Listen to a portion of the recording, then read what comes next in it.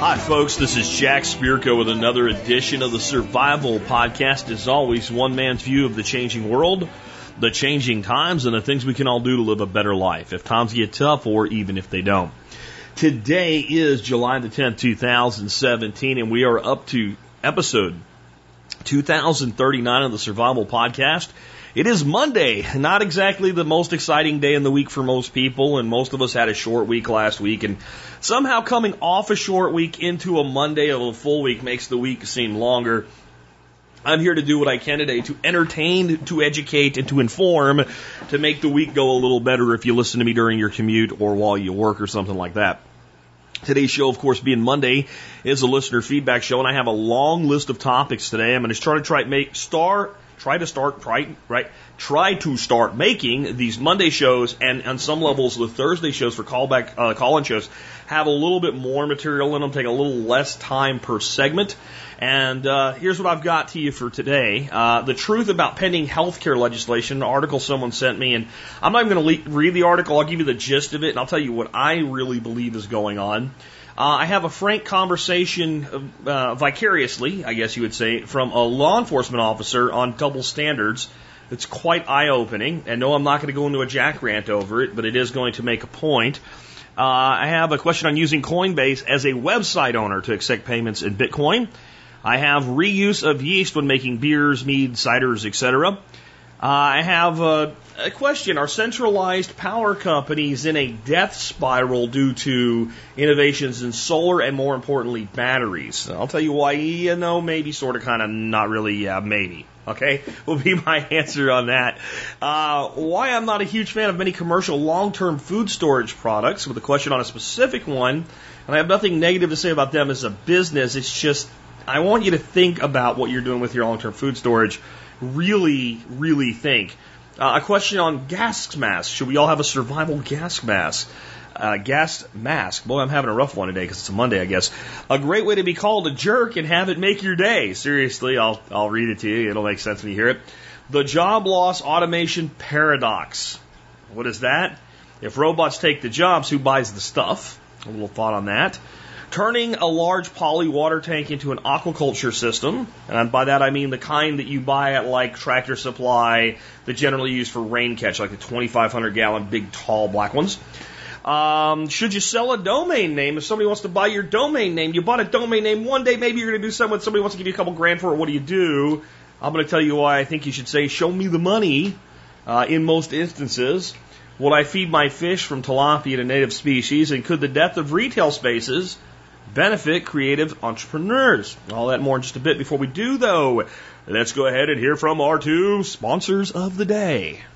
Hey guys, if you're like me, you're always concerned about the reckless economic policies of our nation. One way to ensure your wealth is to keep about 5 to 10% of it in precious metals like silver and gold. And my first choice when I'm buying either is JM Bullion, because I get personalized service, free shipping, and better pricing than the big silver houses all in one place. Check out jmbullion.com to learn more. Hey, if you're like me, you know what a gun without ammo is. We call that an overpriced club. That's why I go to bulkammo.com and keep a good stockpile of ammo for all my guns at all times. And it isn't just great price and availability that keeps me going back for more. Nope, it's lightning fast shipping and exceptional service. Give bulkammo.com a shot, and I promise they won't let you down. Next up, let's take a look at the year 22. I have one segment today from David Verne. Of course, this is the year that was, I guess we call it now, since it's no longer correlated to the episode. This is the year 22 AD. Here's what it went on. Imperator. Tiberius has decided to award Blasius not only triumphal decorations, but also gives him the title Imperator, victorious general. The Senate begins questioning Tiberius as to why the 9th Hispania Legion remains in Africa if the Romans are victorious over the rebel Tacfarnius. Facing political pressure, Tiberius orders the new governor of Africa, Dolabella, to send the 9th back. Dolabella can't refuse the emperor and sends them back even though Tacfarnius is still at large. My take by David Verne. Imperator is the root word for emperor and was given as a title to a victorious general by the Senate or his men. When Augustus became the first emperor, he had the title of princeps. first citizen. It took some time before the term emperor was used by the Romans themselves, but it became more common than when the soldiers would hail their general as imperator, or their choice for emperor. Okay, what I pick up on there is the initial title for emperor was first citizen. Seems like a big difference between first citizen and emperor, doesn't it? Doesn't it? Now, this Tacfarnius cat, I don't really know this period of history. I'm learning a lot in these little segments because it's just not my thing. I was never big on early Roman history. But here's my guess for Tacfarnius. When these guys leave, he's going to come back and start screwing around again. And I have a feeling that in the next 5-ish years, somewhere in there, Tacfarnius is going to get crushed like a grape. Like, there's going to be a point where this guy's just too much of a pain in the ass, and you got to get serious about it, and the guy's got to go. Because, as I've said in these other segments where we've talked about this Tacfarnius cat, this is one of those leaders. This is one of those leaders who can continue to get away with things, to do things, to bring back an army. They can wipe out like his whole army, and he comes back with a new army in a year or two. Why? Because he's going into all these tribesmen in northern Africa and just picking people up, going, hey, you want to go out and tear some shit up and see what we can do? And they're, oh yeah, because he's got that charisma. And he knows how to organize forces. And sooner or later, when you have an enemy like that, they got to go. And I got to think, after what I've learned up to this point, is he might be pretty clever, but when it comes down to it, when they really, really want this guy dead, he's going to end up dead. My thoughts by Jack Spirko. And folks, I'd like to remind you, if you enjoy this show and you want to support us and make sure that we're able to continue to always bring this show to you 5 days a week, Monday through Friday, and cover these great topics, consider joining the Member Support Brigade. To do that, just go to thesurvivalpodcast.com and click on Members to learn more. You'll get discounts to a lot of really great companies. You'll be helping to support our show with a product that will pay for itself. Many of our members tell us that their membership pays for itself 3 or 4 times over every year. And if you're military, law enforcement, Peace Corps, or a first responder, you do qualify for a discount. Just email me at jack@thesurvivalpodcast.com with TSPC service discount in the subject line. Tell me about your service in 1 or 2 sentences, and I will get back to you with a discount code. Everybody else, just go to thesurvivalpodcast.com and click on members to learn more and sign up. And with that, let's go ahead and get into the main topic of today's show. My first one comes from a guy, and this is on a website called the Conservative Treehouse. And here's what Josh, who sent this to me, says. Jack, this is the best piece I've ever seen on why our government is not working for the people, but for the corporations. This is from a very pro-Trump guy, but man, it's an indictment on the whole effing scheme like I can't even begin to fathom. Hard to see how Trump can succeed, actually. Okay. I'm going to put Trump stump aside because I'm not a Trump supporter nor a insane Trump basher. I do not suffer from the disease TARD, which is Trump anger resistance disorder. That's came out right after the election that these people had TARD. And I think that it's actually gotten worse. I think the condition known as TARD has become recurrent extreme Trump anger resistance disorder, or retard. Okay, and I think that's a real disease of the left, and that's fine. And you don't have to like Trump to not be completely idiotic over everything that the guy does. But I'm going to take Trump out of this because the point of this article, if you read it, is that the reason you can't get anywhere with health care right now is that there's a whole bunch of money involved through lobbyists that all want their little piece of how this new law gets shaped out. And basically your politicians are nothing but mouthpieces for the corporations or the hidden hand. He calls it the big club. I imagine he took that from George Carlin's big club that you're not in, the one they usually beat you over the head with. Yeah, if you need more convincing that that's how this works, if you want to see some Venn diagrams that show you people in government and in private sector and moving back and forth and the overlap and the interference and how the whole thing works, you can read the article. But I think most people that listen to this show and have listened for any length of time, especially you old timers that were around back, let's say the first 3 years when I talked more about politics than I do now, this is no surprise to you. You know this. So I want to talk about what I think is really going on. First, if you don't understand how lobbyists control things, read this article. I think the most important thing in this article that most Americans do not know is your congressmen and your senators, your representatives and your senators, because they're all congressmen, but your reps and your senators do not write legislation and laws. That at least 99% of the laws, the bills, the things that are introduced were not drafted by the senators and the House of Representative members that vote on it. They don't write them. They don't even pay somebody to write them. They don't even have this team of legal eagles that they say this is kind of what we want it to be and draft it with all the legal considerations and point. No, they don't do that shit at all. So you have to ask yourself, who actually writes the laws? Who writes the bill? Who drafts these bills? And the answer is the corporations of America draft the bills.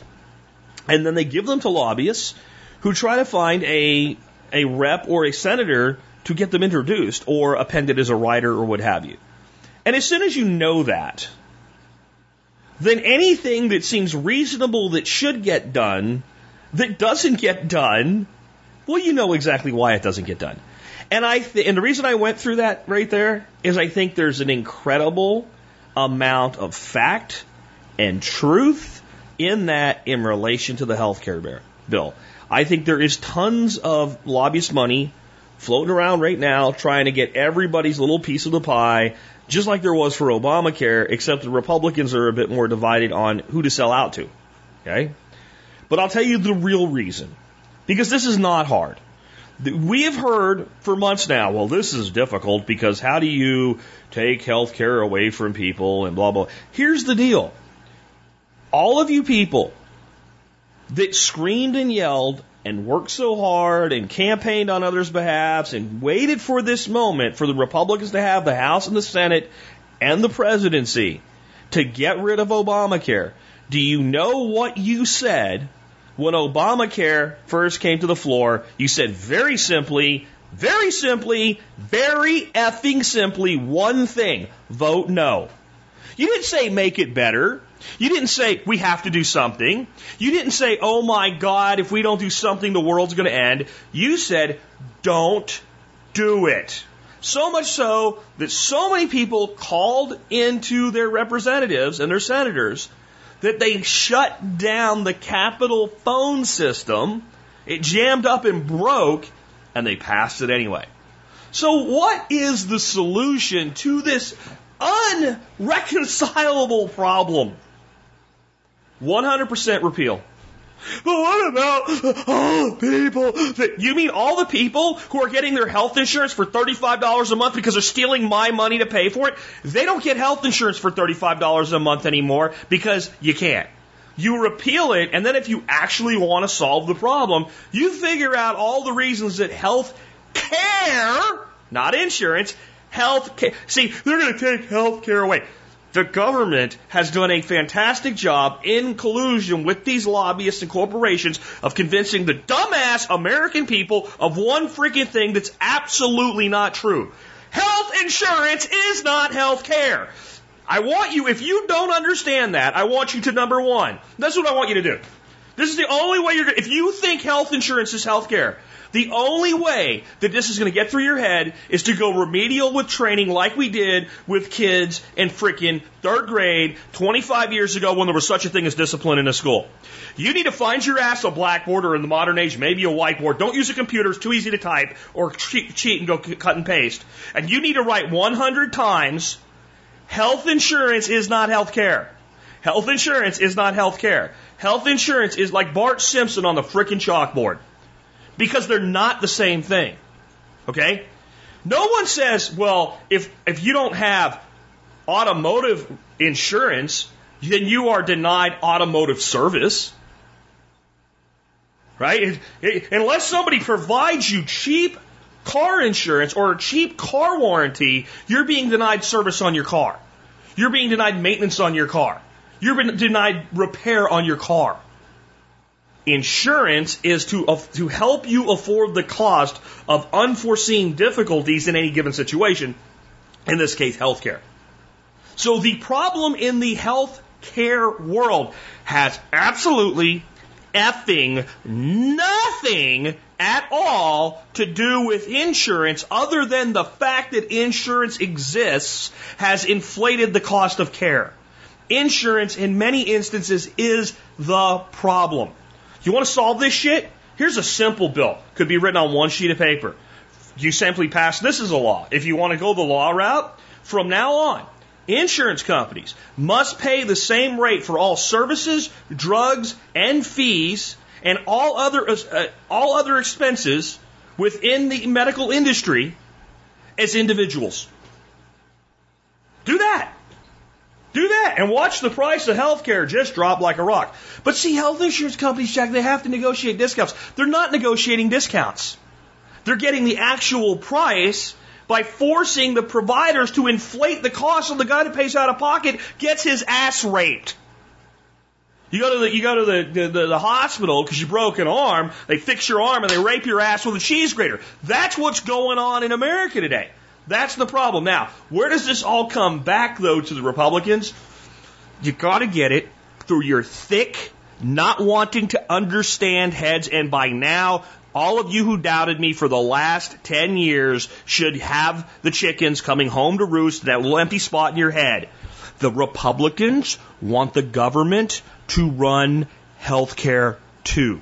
Not the Republican mommy with the flag that was waving it last week at the parade. The Republican politicians want the government to take over health care too. They just don't know how to sell it to their base. Do you get it? Do you get it yet? Because if the Republicans did not want the government running health care, they wouldn't debate how much they should cut these programs. They would eliminate them all. There's absolutely nothing that prevents them from doing it right now. They'll get voted out of office. Most of them wouldn't. Most of them would not. The people that are yelling and screaming at them when they go home for their vacation for the 8th time this year or whatever it is, those people didn't vote for them in the frickin' first place. Now, you want to see them get voted out of office when they sit on their hands and don't do anything? I said a long time ago, before Obamacare passed, the following. It was going to be passed. It was being done to destroy the modern health insurance industry, what was left of it, because it was already overpriced and stupid. And it would result in, 8 years from then, a Republican strongman winning the election in 2016, which it did. You cannot find me a better example of a strongman coming out of left field for the Republicans like Donald Trump. You can't find a better one. And it would be that strongman who would end up actually taking the steps to put us into a single-payer, government-run healthcare system. Which, by the way, those of you go, Trump is going to save America, make America great again, Ma Trump, right? Okay, he's totally on board with a giant, massive, incredibly expensive government-run health system. It's going to be great. It's going to be great. The best health insurance you've ever had. It's going to cover everything. You're going to be so happy. You're going to love it. We're going to make health insurance great again, right? I mean, this is basically the guy said in his campaign. So how can that happen? Let's see. Let's see. What happens if the Democrats take back the House and Senate in the midterms? It's a stretch right now. But if these idiots can't figure out something and successfully sell it to the idiots that put them in office, okay, they are going to get slaughtered. And that's why the Democrats are literally sitting on their hands right now, and their new proposed campaign slogan is, vote Democrat, because have you seen the other guys? That's a real thing. That's not fake news. And the reason they can do that right now is they know that the Republicans have promised so much that the backlash, if they do nothing, will be extreme.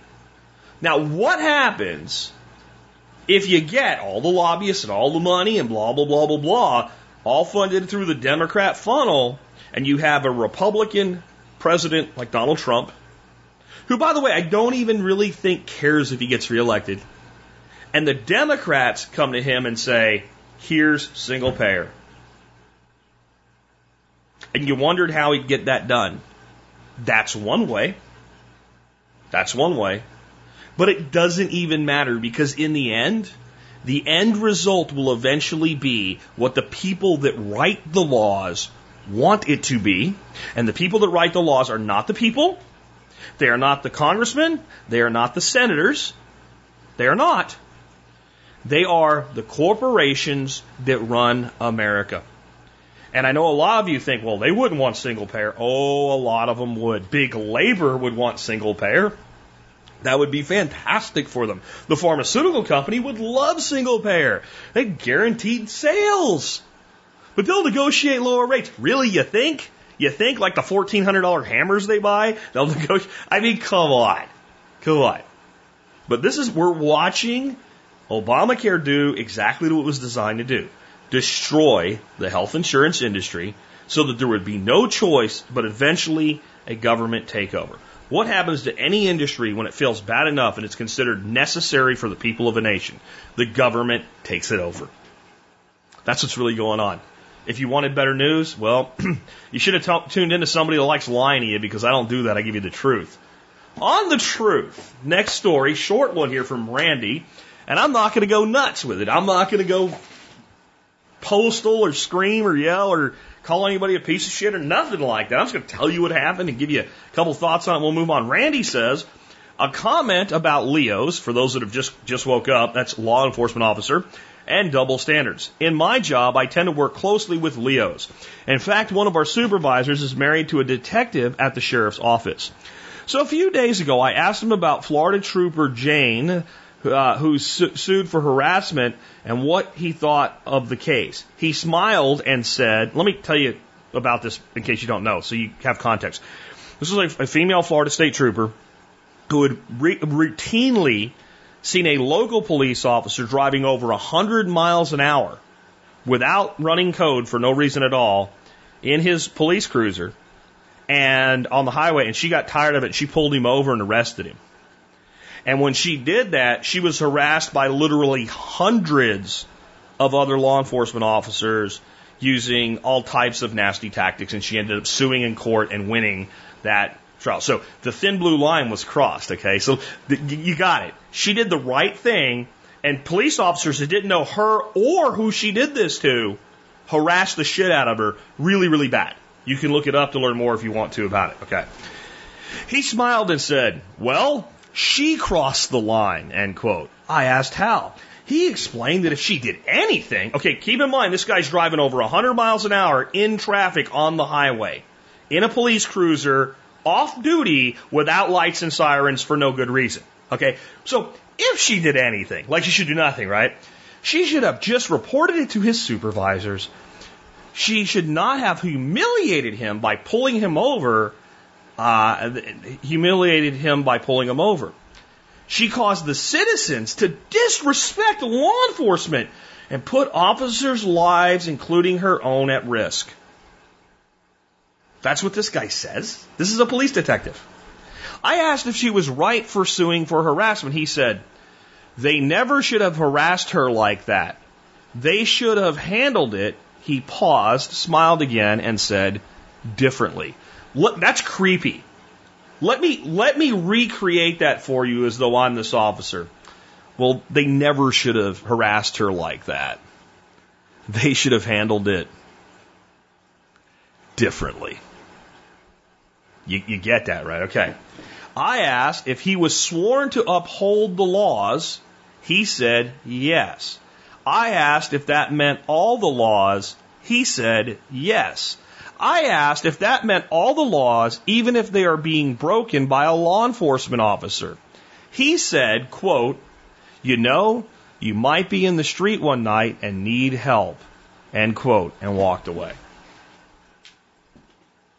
Okay, listen, without getting mad and angry and screaming, this is one of many systemic problems in law enforcement.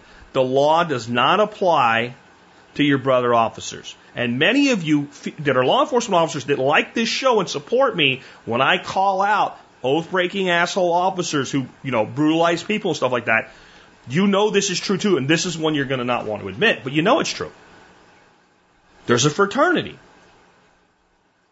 Law enforcement is actually called by people in law enforcement the smallest fraternity in the world, even though it's rather large. Never quite got that. But you look out for each other. Yeah, I understand that. But you know what? You look out for each other in the context of the job that you're supposed to doing. And I don't care if they took protect and serve off of your cars.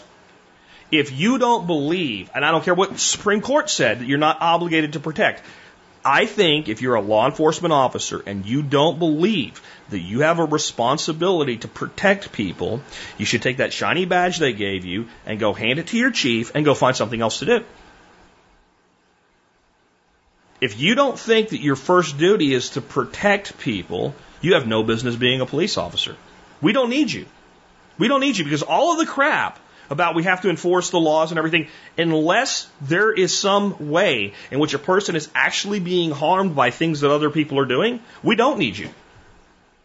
We don't need you. I don't need you to write a ticket to someone for a half ounce of grass, and I don't need you to take them to jail and have them face a felony because they had an ounce and a half of grass. I don't need you to do that. I don't need you to do that. I do need you, and I don't need you to pull somebody over doing 10 miles an hour in traffic, doing the same speed all traffic's doing, but he happened to be the one that tripped your radar gun off to write him a ticket. I don't need you doing that. But when some asshole is flying over 100 miles an hour, weaving in and out of traffic and endangering lives, I do need you to do something about that because right now, you're the only thing we have. And if that person happens to also be a law enforcement officer and you won't do it anyway, take your badge to your chief and turn it in and go do something else. I'm not even going to say you're a bad guy. I'm just going to say that you are part of the problem and you're not who we need doing this job right now. And if you would say, well, she crossed the line, she should have just reported it to her supervisor. She shouldn't have humiliated him by pulling him over. She caused the citizens to disrespect law enforcement and put officers' lives, including her own, there's an inherent threat there, at risk. They never should have harassed her like that. They should have handled it differently. What do you mean by differently? Been a little smarter about the way they did it. That's what he means. A little more likely to get away with it. But he still meant run her out of the job. Why? Because she was one of the good cops.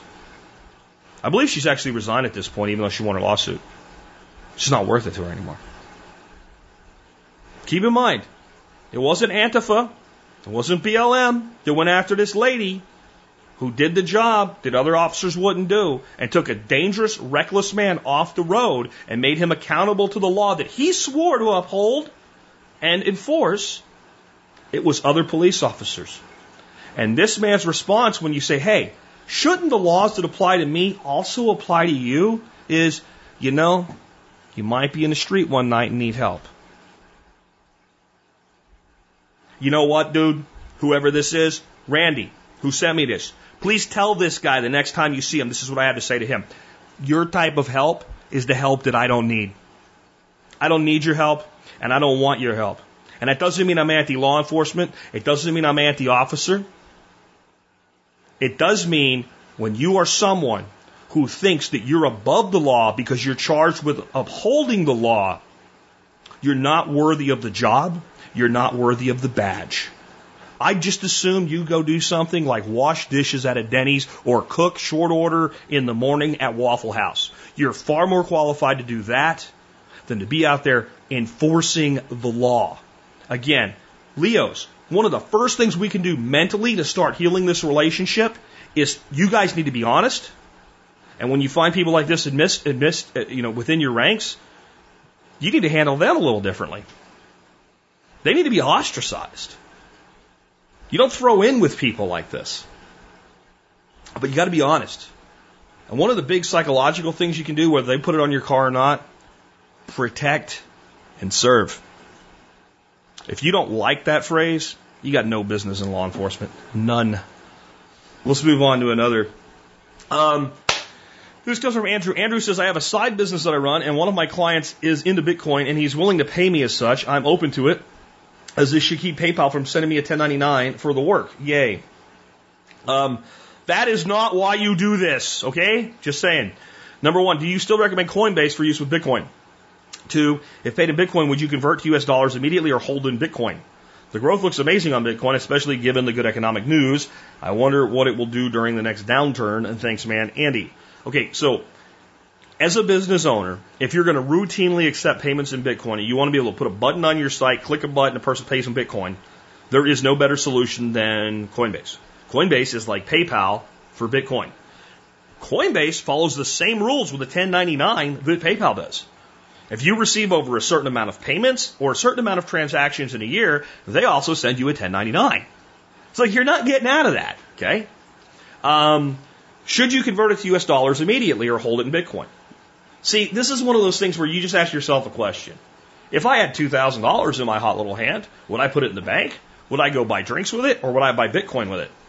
And if your answer is, well, I would do something other than buy Bitcoin with it, and you've received Bitcoin, then you should convert it to cash and treat it like cash. By the way, that's going to create a taxable event because it's now U.S. cash, but it was already taxable when you accepted it as payment. Do you get that? Already taxed. Now, if you sell a couple $100 worth of shit in Bitcoin a year through a thing like Coinbase, they're never going to issue a 1099. It's small potatoes. You can let it float under the radar. No one's probably ever going to see it or care. Okay? But once you go over a certain amount of volume in business in Bitcoin through something like Coinbase, you're going to, it's going to happen. However, if you're dealing directly with a person, there's no need for Coinbase. Unless you want to convert it immediately to cash, because Coinbase is the easiest place that I know of to take Bitcoin and to turn it into US dollars. If you're willing to leave it as Bitcoin and you're not needing somebody with a button on your thing and they're willing to just send it to an address, then you can get a Jax wallet, you can set up a paper wallet, you can set up a hardware wallet, you can do whatever you want and have it sent there, and then it's really, really private, and then there really isn't a 1099-K. And if you so choose to, you can attempt to use that fact of reality for the purpose of not giving the government the money they want to steal from you. It doesn't mean that it makes it legal. It doesn't mean that it makes it legally okay. And it doesn't mean that you'll get away with it. You're just a hell of a lot more likely to. The problem is you now are sitting on Bitcoin that's difficult to turn into US dollars. If you buy shit on Amazon, though, you can certainly go and buy Amazon gift cards with it. There's plenty of places you can go buy. You can go to Gift, GYFT is an app, and you can buy gift cards just about anywhere with Bitcoin. So you could run that as your little gray market hidey hole with Bitcoin. And if your purpose was, and mine isn't, if your purpose was tax avoidance with Bitcoin, you would be better suited to do it that way. And you would probably be even better suited to request payment in something like Zcash or Dash using coin mixing or something like that rather than Bitcoin to make it truly private. I don't like the word anonymous because anonymous sounds like, ooh, in the shadows, and private, like, hey, private means just keep your freaking nose out of my business. Okay?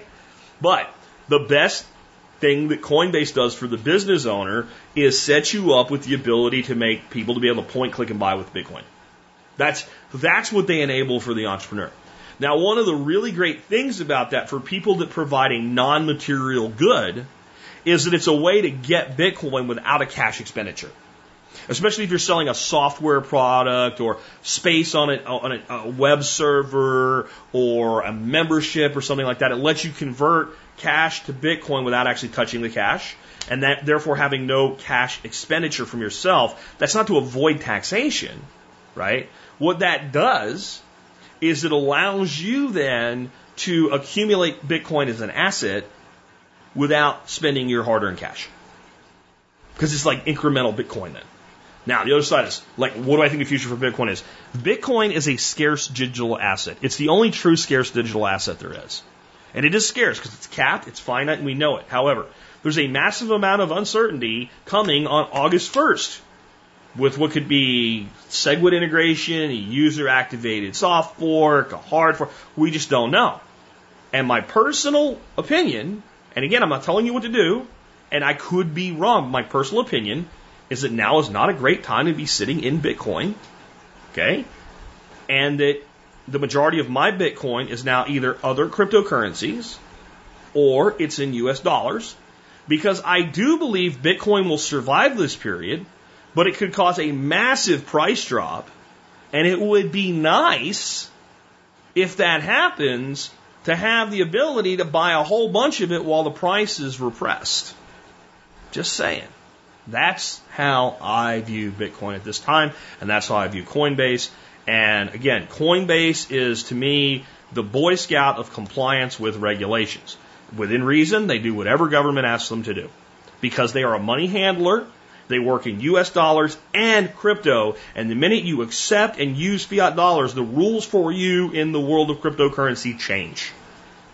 You know, when you're Bittrex, you're just an exchange. You don't touch cash. It's a whole different world. You don't even need to tell Bittrex who you really are to open up a Bittrex account. You want to open a Coinbase account? You got to tell them who you are. There's a reason. But there are so many wallet applications. If you just have a one-off person who wants to pay you in Bitcoin and you don't immediately want cash, don't use any kind of a service. Use, maybe a Jaxx wallet or, what have you. Why would you? Right? Why would you go non-anonymous when you can stay anonymous? There's just two addresses out there in a field of a kabillion of them. You see what I'm saying? That's what I'm saying. Now, again, if you want to, should you convert it to US dollars? Again, you have to look at it as, would you buy the Bitcoin today? If you wouldn't, then convert it to dollars, and then then I would use Coinbase because it's the easiest place to do that. But you're going to pay tax on it. Don't think you can avoid tax with Bitcoin in the conventional way that I think some people think of it. All right. So, next one today. This is from Curtis. Curtis says, can I reuse the yeast mother when making mead? Background, I recently got into making ciders and meads. I'm enjoying the mead a lot more than the cider. I have a few gallons racked and I'm looking into bottling now. My research comes from watching YouTube videos along with others and listening to TSP episodes. I know yeast is reasonably inexpensive, but I'm always looking at ways to save money and reuse whenever possible. My basic understanding of the fermentation process is that yeast isn't dead, it's just sleeping because there's no more sugar left in the fermentation bottle to eat. So why not rack the mead when the bubbler stops, then add new honey, sugar, and water to the bottle and use the yeast from the first batch? Are there any contamination issues with this? Am I being too cheap? Love the show. Thanks for all you do, Curtis. Let's do one thing with your question. Let's take the word mother, and nothing against mothers or Mother's Day or anything. Let's just throw that away. Let's just throw it away. Because it's not, because you're thinking like mother of vinegar, right? Like the mother in making vinegar, or like the mother for like a kombucha or whatever. That's not how yeast works. You just have a yeast sediment cake on the bottom. It's not a mother. It's just a whole shitload of yeast and dead yeast. And it is both. There are dead yeast and there are live yeast. And so it's a trube of yeast bodies and yeast in suspended animation. And yes, if you put new sugar with, it's the right ratios and it's within the tolerances of acidity and everything that yeast likes, like a new gallon or two of mead must on it, they will wake up and they will go their asses back to work. Really, really fast. And they will have lots of nutrients because all the nutrient a yeast needs to consume is contained in another yeast, including the dead ones. So they're like zombies.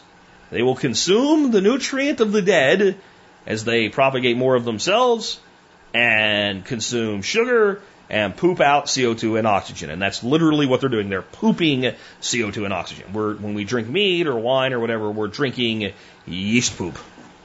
Good stuff, though. That alcohol is part of the poop process, okay? And yeast poop's not like, animal poop or something. But yeah, just to make it so savory and yummy in your mind, right? Yeast poop. So, how do you do this? Well, the best thing to do is to make up your must in a separate container. So if you're doing my 1 gallon, small batch mead stuff, right? Then have another separate 1 gallon bottle and shake it all up and what have you. And then rack it on. So once it cools down to 110 or lower, and if you do my method, it's almost immediate that you get there. Because you only use enough hot water to dissolve the honey, and then you use cold water after that. So then you rack it, which means to siphon it with a racking cane on top of. You don't want to shake that yeast cake up. It's not a good idea. Rack it on top of the cake that's on the bottom, and make sure you put it somewhere where if it boils over, it's not going to make a mess that you can't clean up, like your rug or something. Because when it takes off, it's going to take off. Because there's a lot of yeast there. A lot more than you need at that point. Think about it. You started with this little packet, And now you have like this 3/4 inch cake across the whole bottom. All right, so it's going to really go. And then when it begins to slow down and resediment out, it's going to make a big sediment. So rack it right away and then dump it. I personally feel that if you use 2 runs out of your yeast, you're good. Now, I don't do this with small batch. I'm going to say this again. I don't do this with small batch. Generally speaking, when I do small batch, I make 2 gallons at a time. I use my Pasteur Blanc Cuvée blend, half and half, and I use 2 packs, 1 of each, split between those 2 gallons. So a half and a half and a half and a half, because that's plenty, because they're enough to make 5 gallons.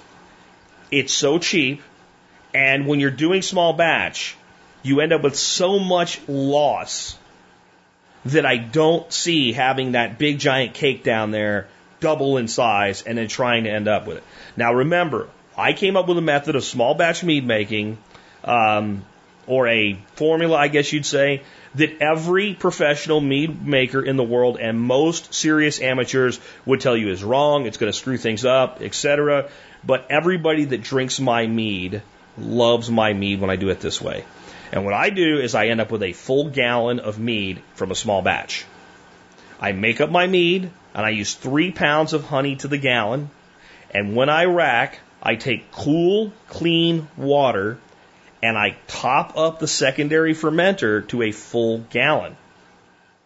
And what that results in is roughly the same thing as if I'd used 2.5 pounds of honey from an alcohol and body standpoint, 2.5 pounds of honey, and allowed the angel's share to get taken away.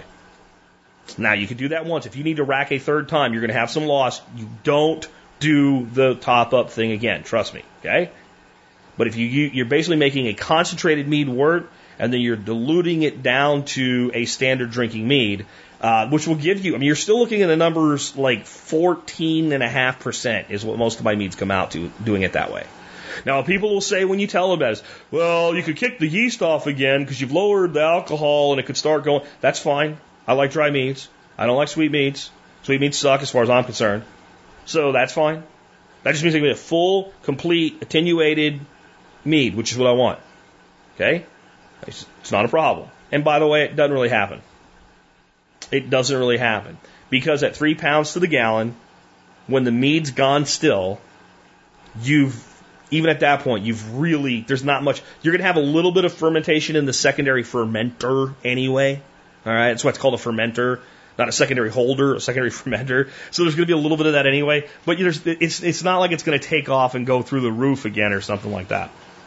All right, so a completely different subject. This comes from Troy. Troy says, big centralized utility power is trying very hard to suppress decentralized solar photovoltaic power, and they're about to get their ass kicked. There's a pattern recognition thing going on here again. And there's a link to an article on Vox.com. The article on Vox is called Utilities Fighting Against Rooftop Solar Are Only Hastening Their Own Doom. Before I go into this, I am going to frame this with who Vox is. I want you to understand very clearly this is not an ad hominem attack. I am not saying the information is not valid because of who Vox is. I'm just saying that when you analyze something specifically that's written really as an opinion piece, and this is, that does bring some real legitimate fact into it, that if the person's coming from a certain angle, they're going to portray things to the benefit of that angle. But here's basically what they're saying, that there is a cycle going on right now where battery prices fall, and therefore more of those batteries are adopted into usage. That usage creates increased battery demand, which results in a whole new generation of even better batteries, and then those prices fall again, and they trap into new markets, and then increase battery. You see, it's like that. It keeps going. We keep getting better and faster and larger capacity batteries for solar systems, and that will continue. And what the issue with the power companies is, let me go back to who Vox is. Vox is very left. Very left. Half of their stories are why Trump sucks. Okay? So they're very left, and obviously for the left, solar is a lightsaber and it's going to save polar bears and everything else. So it's coming from that viewpoint. Also, the left hates people actually, making money. So one of the things they point out is the evil power companies don't actually make money generating power. They make money building things. And they make money basically for charging you fees to actually let you get power across their infrastructure. That because they're controlled utilities, and they don't make a profit per kilowatt, they make a profit for delivery. So they're like a toll road for electricity. And that as more and more people switch to solar, what they do is they start trying to squeeze those people with special fees and shit, but those people fight back, so then they have to pass the additional costs on to other users. So I have solar and you don't, you live next door to me, and I'm generating 60% of my power. So even though they're not selling to me by the kilowatt, by law they apportion how much they are actually making off of all of us, off how much you use. So now I'm paying less to use the road than you are, because I use it less. Makes sense. If there's a toll road, right? If there's a toll road and you drive it 3 times a day and I drive on it once a day, right? Then I pay once and you pay 3 times. That's how it works. But apparently that's a problem for these people. And what happens then is, well, as your cost goes up, you get a case of the ass and you check into these batteries and the solar solution. And the cost of that solution right now actually is not, you're still better off getting screwed right now, is a nice way to put it. But it becomes less and less the case. And more people are going, it's close enough, I'm tired of this shit, and they're taking the leap, which increases the battery market and increases the solar market and then further drives down costs. And the more the power companies squeeze people, the faster this process will go. And pretty soon everybody's going to have solar panels and batteries and a backup generator. Okay. There's a lot of wishful thinking in there. There is an air of truth, but this is a lot of wishful thinking. And you can tell this is written by someone that thinks the power companies are evil bastards for daring to think that they should make a profit by providing electricity to millions of people.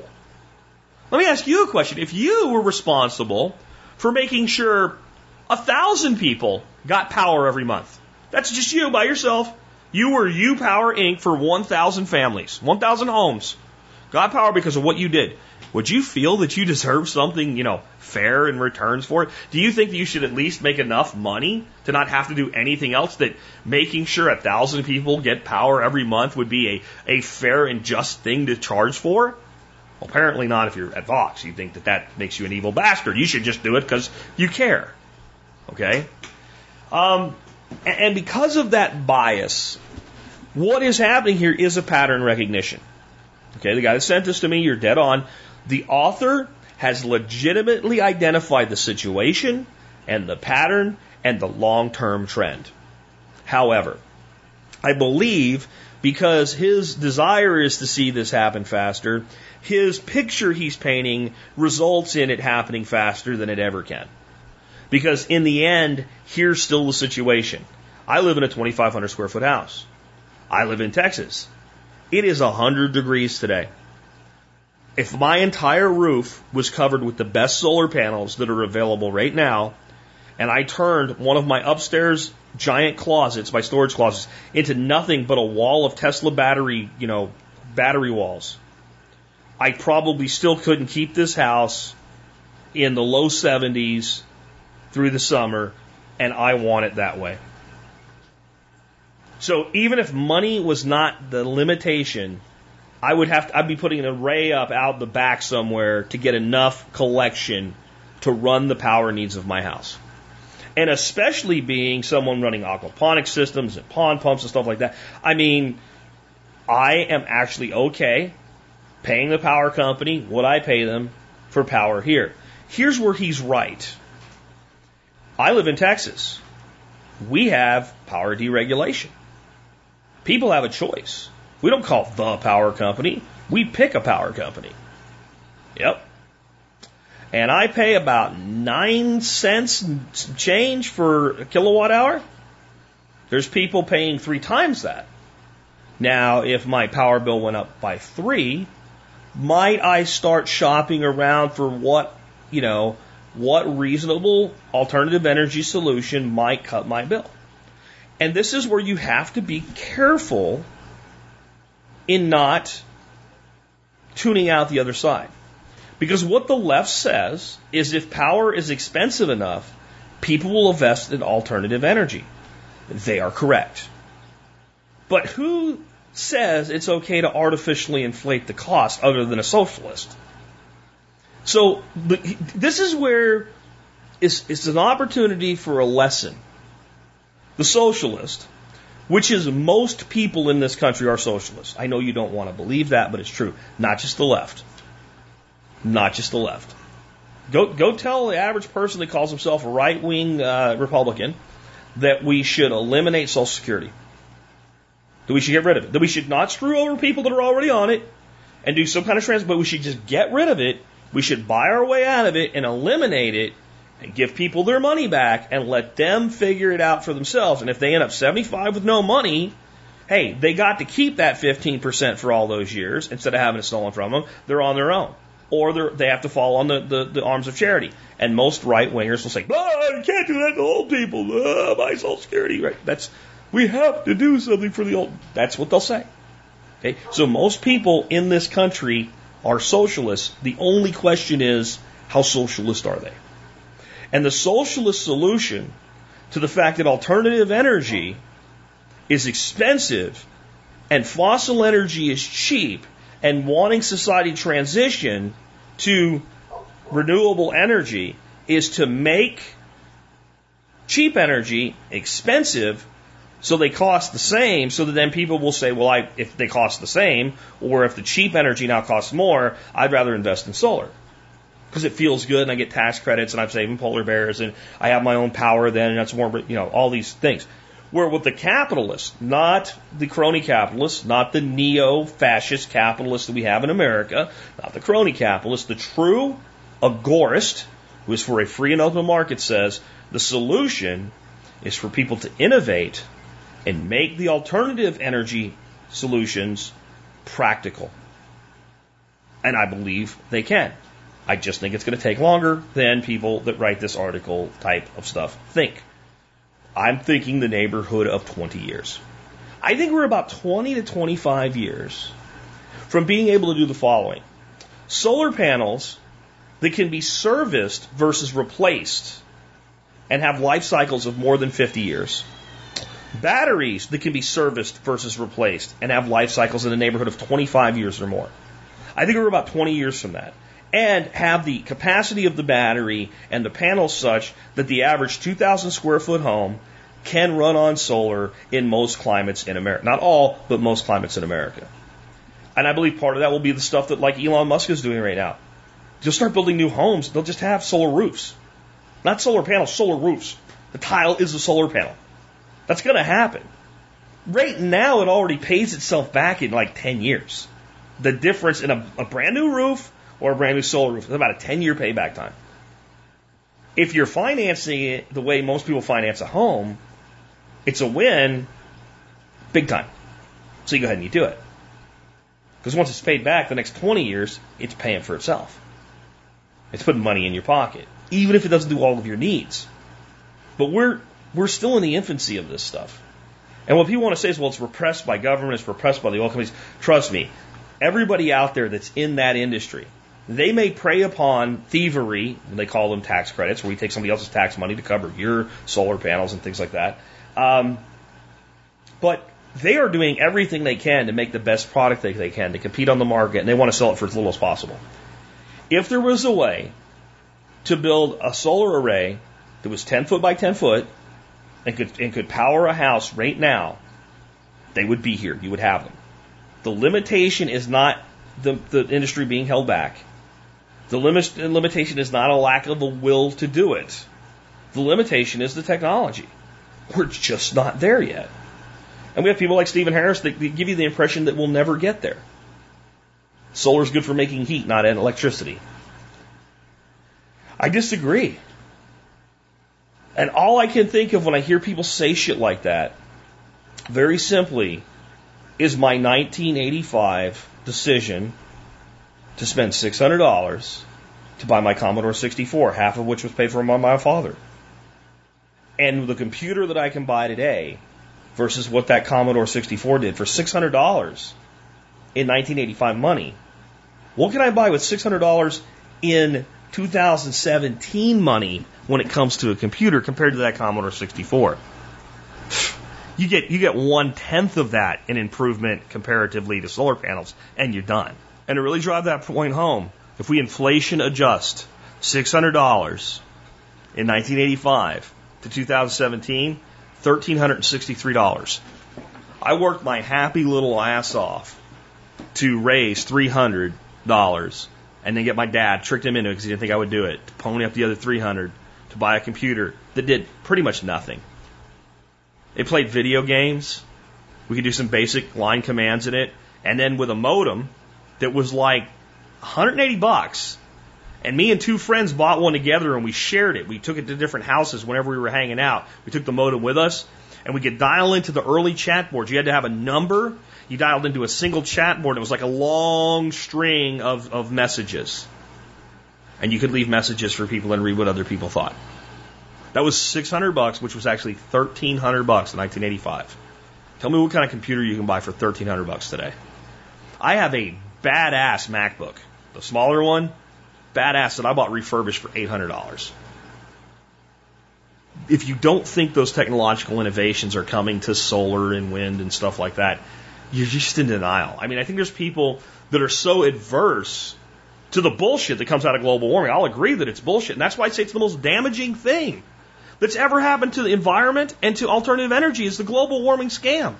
It's taken sane, rational people, because honestly, in reality, people on the right, especially the secular right, tend to be a lot more rational and logical than the secular left.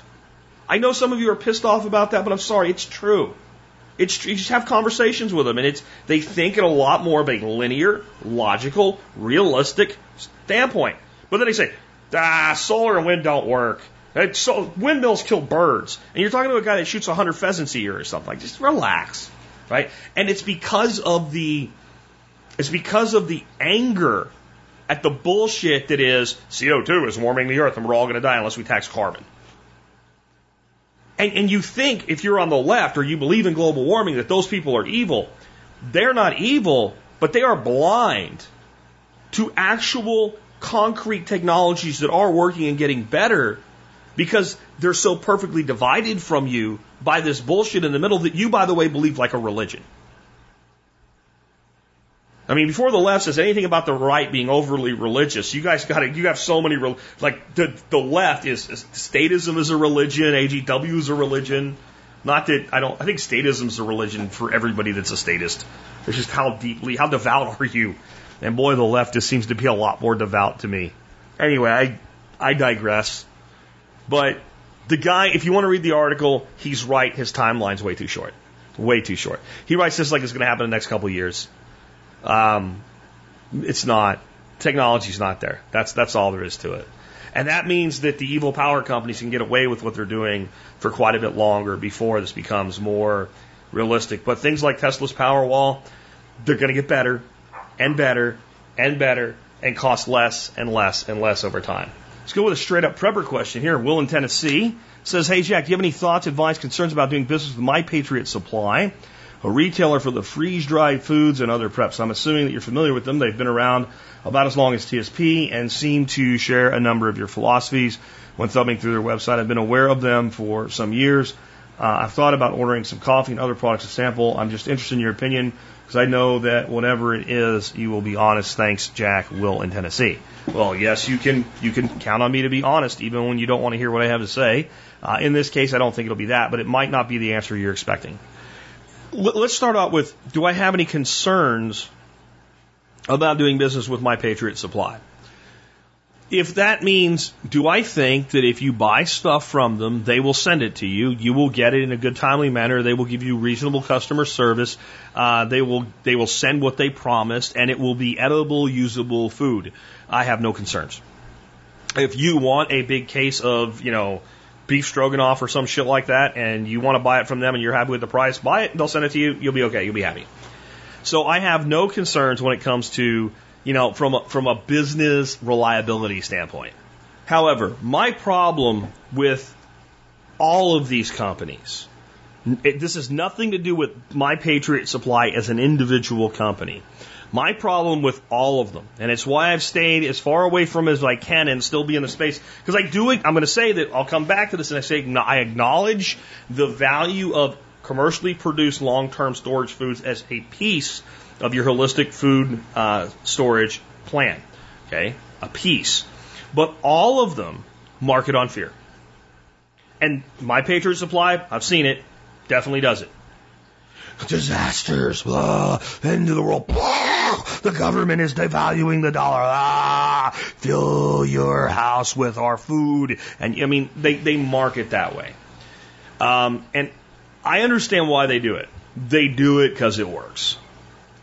So you have to give people a little bit of leeway in their marketing, as long as at the end of the day, they're promising something, they're charging a reasonable price for it, and they're delivering it, and you get it, and if the customer's happy, okay, fine. But the other side of that is, in that mentality, and in that's what, and the other reason they do it is not just because it works, because they have to. Because the average person is going to say, well, how much food do I really need? So you need to make that number in their head a lot. And that's why they have all these nice little packages, a 1 week supply, a 1 month supply, a 1 year supply, right? So you get them to buy the 1 week supply and they stick it in their closet and then they don't eat it and they say, hey, I feel better, I feel safer. Maybe if I buy a month, I'll feel even better, right? And you keep marketing that way so that because what they're trying to do is build a customer base that's residual.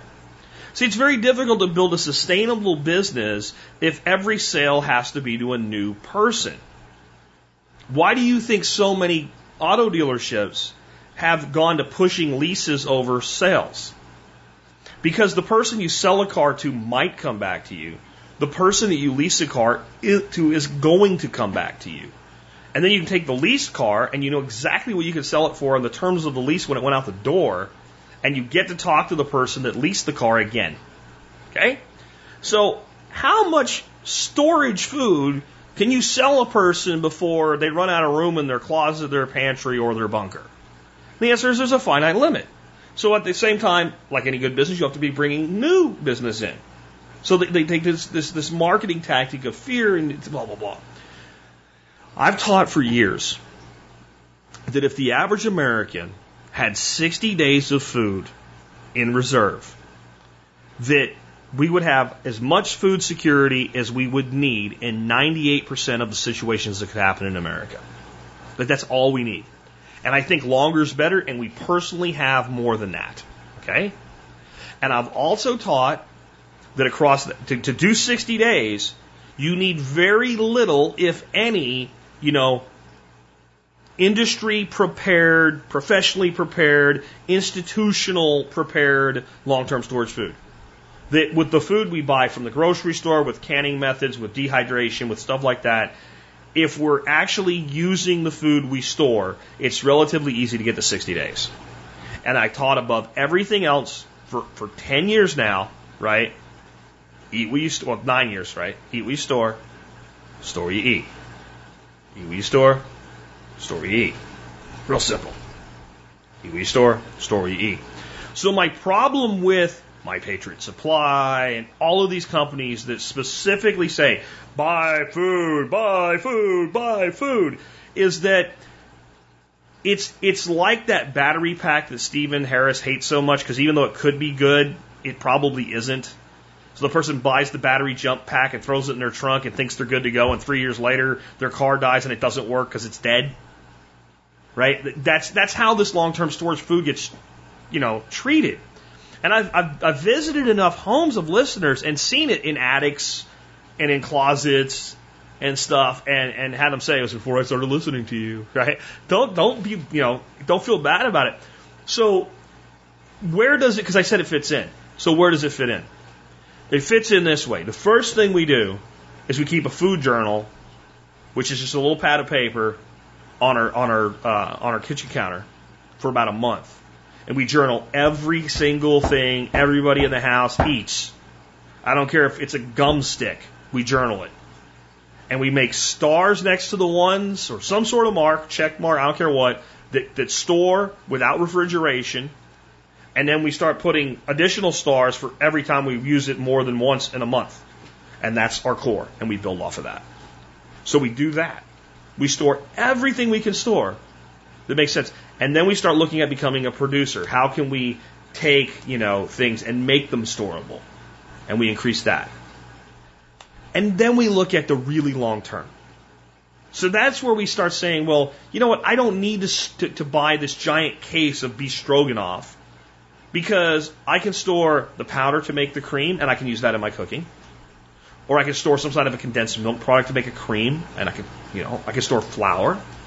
I can store noodles. The beef. See, the beef is the complicated long-term storage of meat in a way that when I reconstitute it actually tastes like meat is a little more difficult. So maybe I pick up some number 10 cans of beef and some number 10 cans of chicken and some sausage crumbles and things like that. And those are my long-term storage, things like that. And every once in a while I crack one open and I cook with it till it's gone. And if I liked it, I buy a new can and replace it. And I use even that long-term storage very spartanly through my normal food consumption. And if you're really, really, really worried about the apocalypse and long term, then rice and beans are the cheapest options. You can throw them into 5-gallon buckets. Go to, Gander Mountain, who's going out of business now because their service sucks, and that's why they're going out of God, their service sucks. I left over $200 worth of ammunition sitting on a counter in Gander Mountain, piled up like a pyramid one day because there was one cash register clerk with one person ahead of me, and after standing there with only one person ahead of me and nobody willing to open up a cash register for 15 minutes, I made my pile very obviously and I walked out the door. That's why. So they're going out of business. So they probably have the cheap hand warmers. Hand warmers are the exact same material inside a hand warmer as inside an oxygen absorber. All it is iron filings, okay, with a rapid oxidizer agent. So what happens to iron when it oxidizes? It rusts. It's iron oxide. Remember that from chemistry class? Okay. So there's an agent in there that causes an acceleration of the oxidation process in the iron. Well, when iron oxidizes quickly, you get heat. So it makes a good hand warmer. But the other thing that happens is what? If the iron oxidizes, that means that it bonds with oxygen. So all a oxygen absorber is that you put in your little jar is a little mini hand warmer with little bits of iron in it that bond rapidly with oxygen and tie it up as iron oxide so it's not circling around in the airspace. So we get a 5-gallon bucket, we fill it with red beans, we pitch a hand warmer in there, pound the lid on with a freaking rubber mallet. By the way, you're not getting that thing open. You're going to have to cut it off if you do that way. So maybe a gamble is the way to go if you really want to. But just think like how much food storage you put away in rice, beans, pasta, and whole grains for $200. And the answer is a lot more than $200 will buy you at Emergency Essentials or My Patriot Supply or whatever. And there's your apocalypse food if you ever really think you need it. And I'm not saying it's a bad thing to have, a year's worth of canned food, like MRE style or whatever. But there's probably so much better ways to use your money. And I see these companies like this as not being bad in of themselves, but when people jump all in on them, they end up spending way too much money on a component of their preps that they're highly likely never to use. Where if we build a 60 to 90 day pantry that is 80% things that we use on a regular basis and we rotate it, if anything, we end up spending long-term less money. And that gives us more money to leverage into other areas of preparedness. So I have nothing negative to say about My Patriot Supply that I wouldn't say about anybody else operating in their space. And I think it's more in how preppers use them and view them than what they are in and of themselves. Okay, next one comes from Chris in California. Chris says, is it worth buying or making a gas mask for every member of my family? Details, everyone seems to ignore the first 3 in 3 minutes, 3 days, 3 weeks rule. Thanks for all you do. Saying you rock is an understatement. Chris in California. I don't own gas masks. If you did, I wouldn't fault you for it. I'm sure there are instances that could occur where it might be beneficial. But I look at gas masks as a prior service U.S. Army soldier. And if you were anywhere where your gas mask might be necessary, then there was a little case attached to your ass, actually your right hip. And you, actually, was it your left hip? No, your right hip. Yeah, your right hip. You reach over your left hand.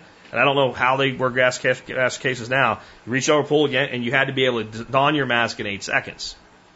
Because that's about how much time you had before, if there was really a threat, you were dead. Or, you know, having your back fracture as you spasmed so violently or what have you. And any other way that you can end up dead in a chemical or gas attack. So, and I can also tell you as a prior service soldier that they are immensely effective. When you go through basic training in the Army, and I don't know exactly what they do in other branches of service, but when you go through basic training in the Army, you put your little mask on, and you go in this room, they call it a gas chamber. And they make you take your mask off. Well, actually, what they do first is you stand around in there and you do some calisthenics and stuff like that to convince yourself that it works. You know, so you're not afraid to move around. You learn that, you know, if you have it sealed properly and all. Then you break the seal and you clear your mask. So let's say you were in a bad situation and something bumped your mask and broke the seal. You know how to clear it so you don't die. You know, vomit in your mask or whatever. So you clear your mask. You learn how to do that. And then they say, take your mask off. And there's all kinds of horror stories, but what they really do is, depending on your tolerance and your obstinance, keep you in there long enough so they know that you're really getting affected by the gas.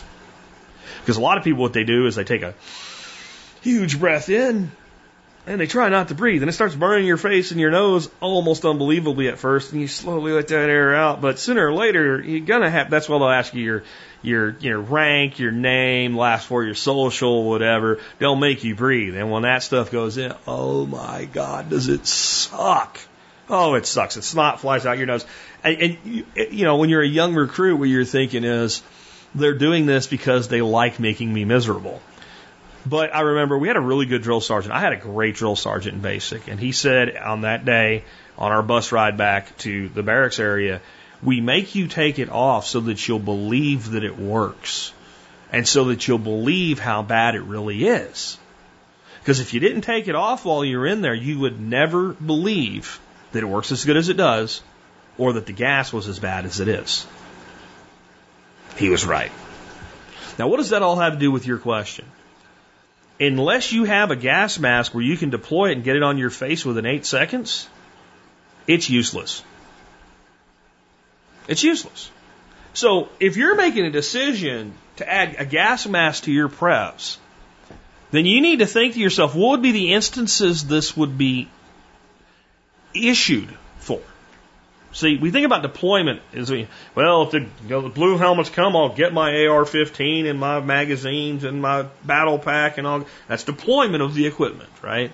And generally, the deployment of equipment occurs prior to the need for it. It's a threat response matrix.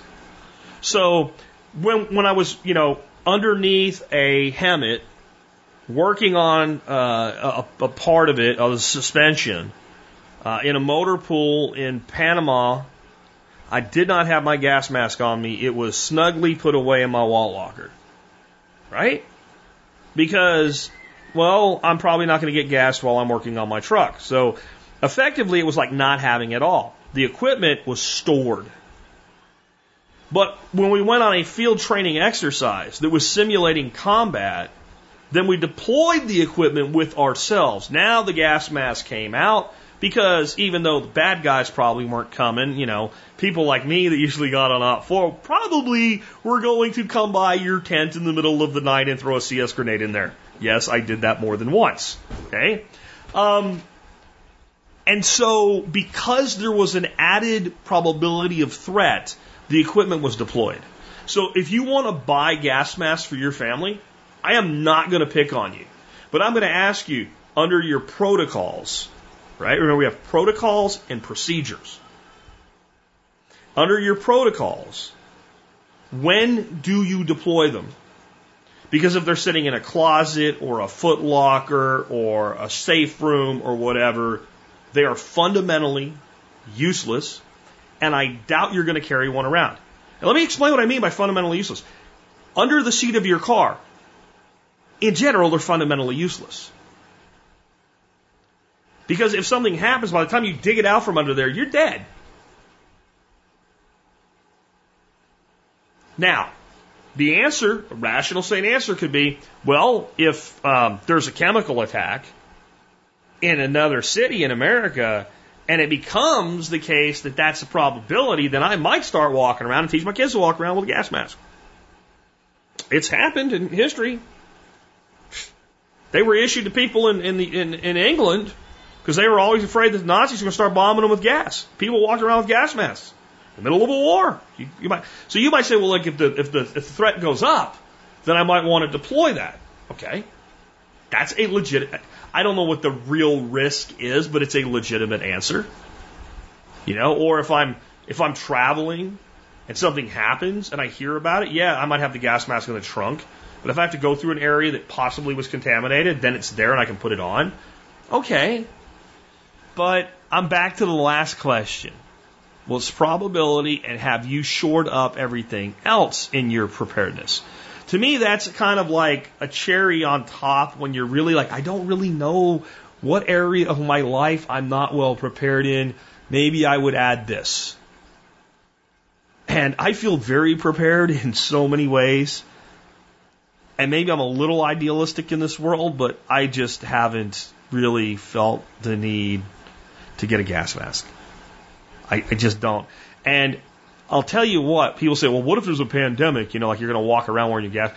If you think you're going to wear a gas mask for long, sustained periods of time, those of you that are prior service military, you know why I'm laughing. You've never worn one for any length of time. We would do exercise where we'd be in full chem suits for 8 hours. It's rough to get through. It's you know, you're drinking water through your little canteen straw. You can't eat. I mean, you can't, right?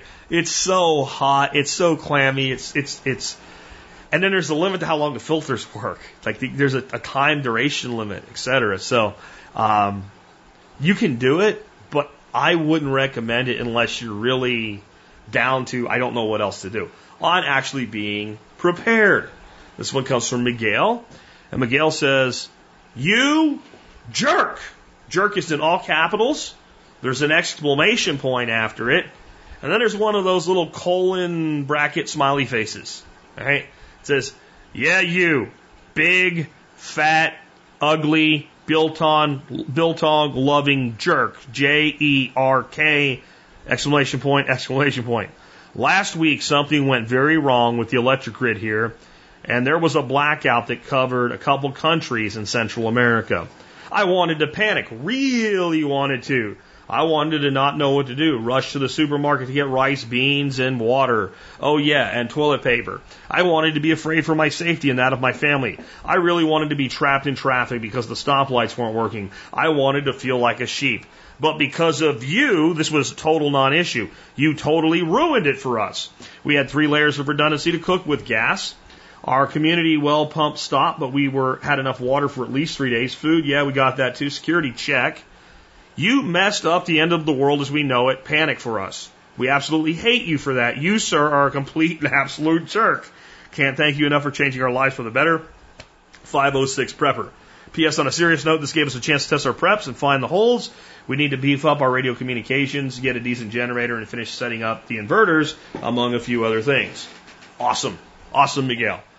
And if those of you that may be new to the show might wonder why that email came in that way, there's a lot of times I've done shows where I'm like, these are things you should do in your life, and I promise you, You're never going to email me and say, you're a big jerk, Jack. I paid off all my debt, and now I have money that I don't know what to do with, and it's your fault. And occasionally, people being good-natured and fun write me a Jack, you're a jerk email that says, I did what you said, and it worked out, and you're a big jerk for it. And I always love getting these. So if you ever want to write me a Jack, you're a jerk email like this, I will probably read it on the air for everyone to hear and hopefully get a good chuckle out of. Next one comes from Kiernan. Kiernan says, hey, Jack, if robots and automation are going to replace half or 3/4 of jobs in the next 20 years, then will half or 3/4 of the current car owners be unable to afford to purchase the self-driving cars, which I guess will not be cheap because of all the technology they contain, as well as the cars requiring regular periodic safety testing and calibration. Today, most unemployed people do not own cars. I see a conflict between automation, unemployment versus large-scale production of autonomous vehicles. Will the volume of our cars on the road then hugely decrease? And if so, what would cause the collapse of the would that cause the collapse of the oil industry and road maintenance?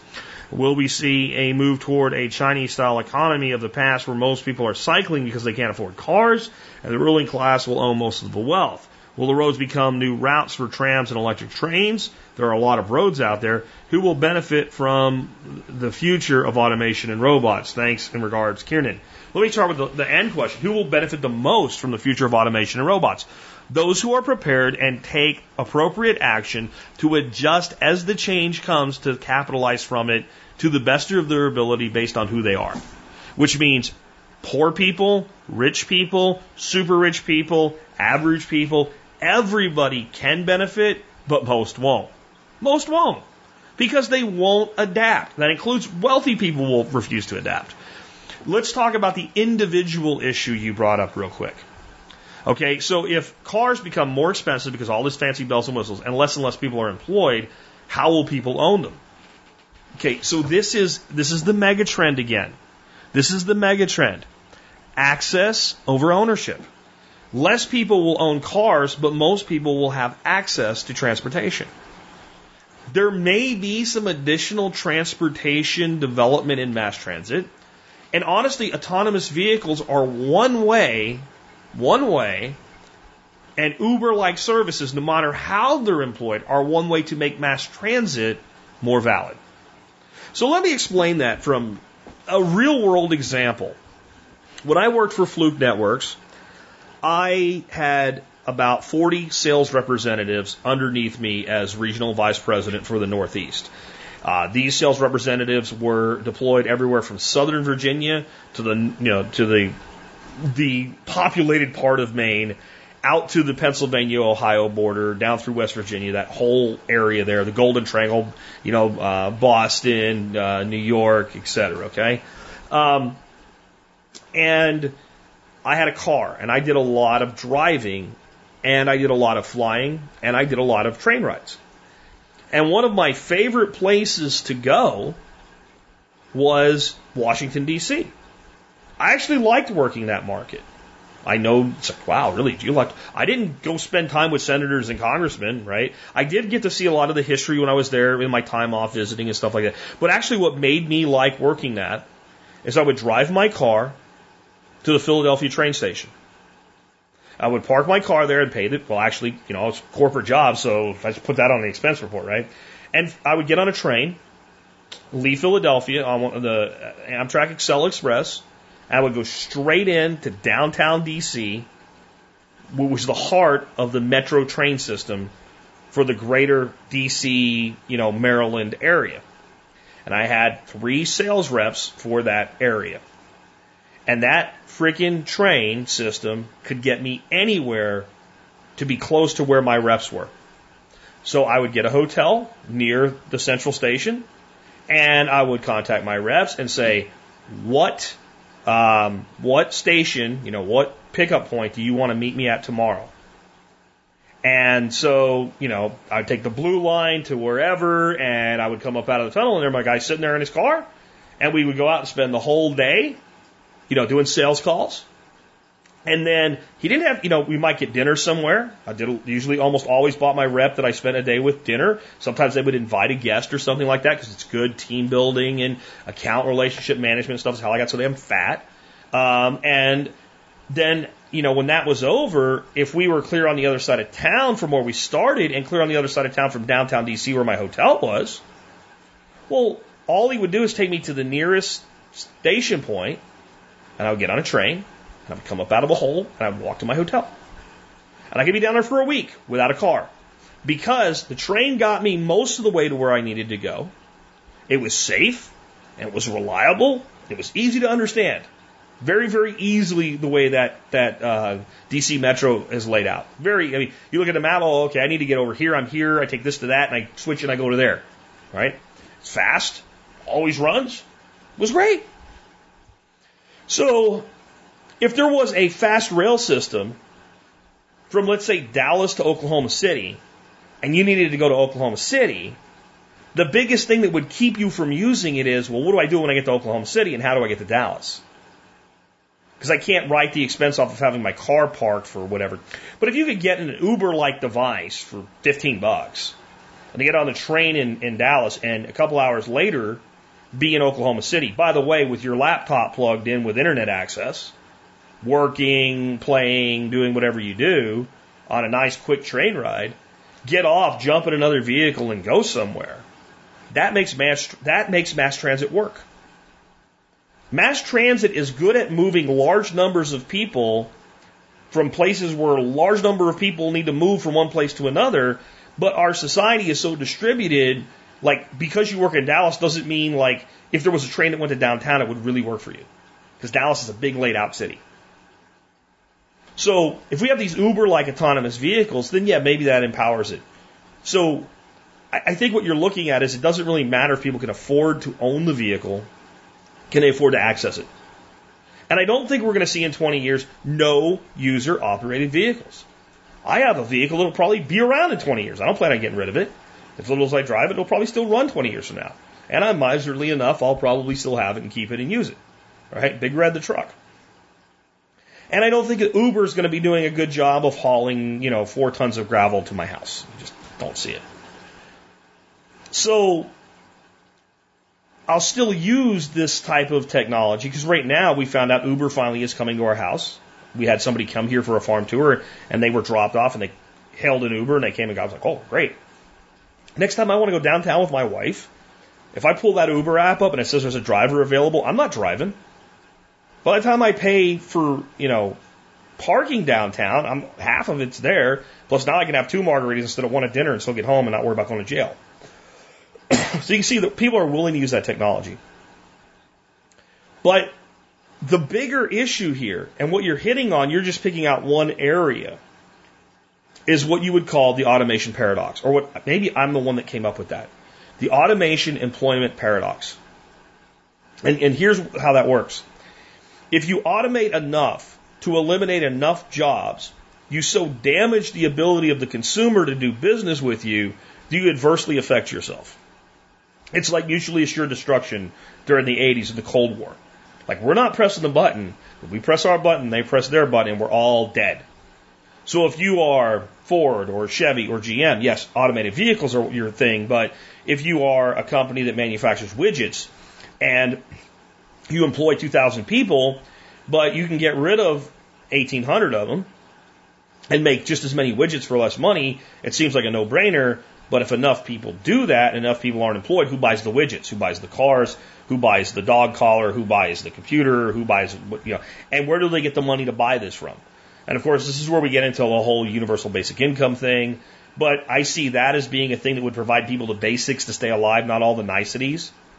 Well, the reality is there's always going to be problems, so there's always going to be things for people to do, so there's always going to be some way that people can come up with something to do for money. What we're just talking about is massive unemployment. Not complete unemployment. And people say, well, like, no job is safe. No job's safe, but there's something else to do for the enterprising person. But I think what you'll see is a big growth, actually, in the entrepreneur class, the self-employed class, the new tradesmen. They're not going to be tradesmen, like the new tradesmen.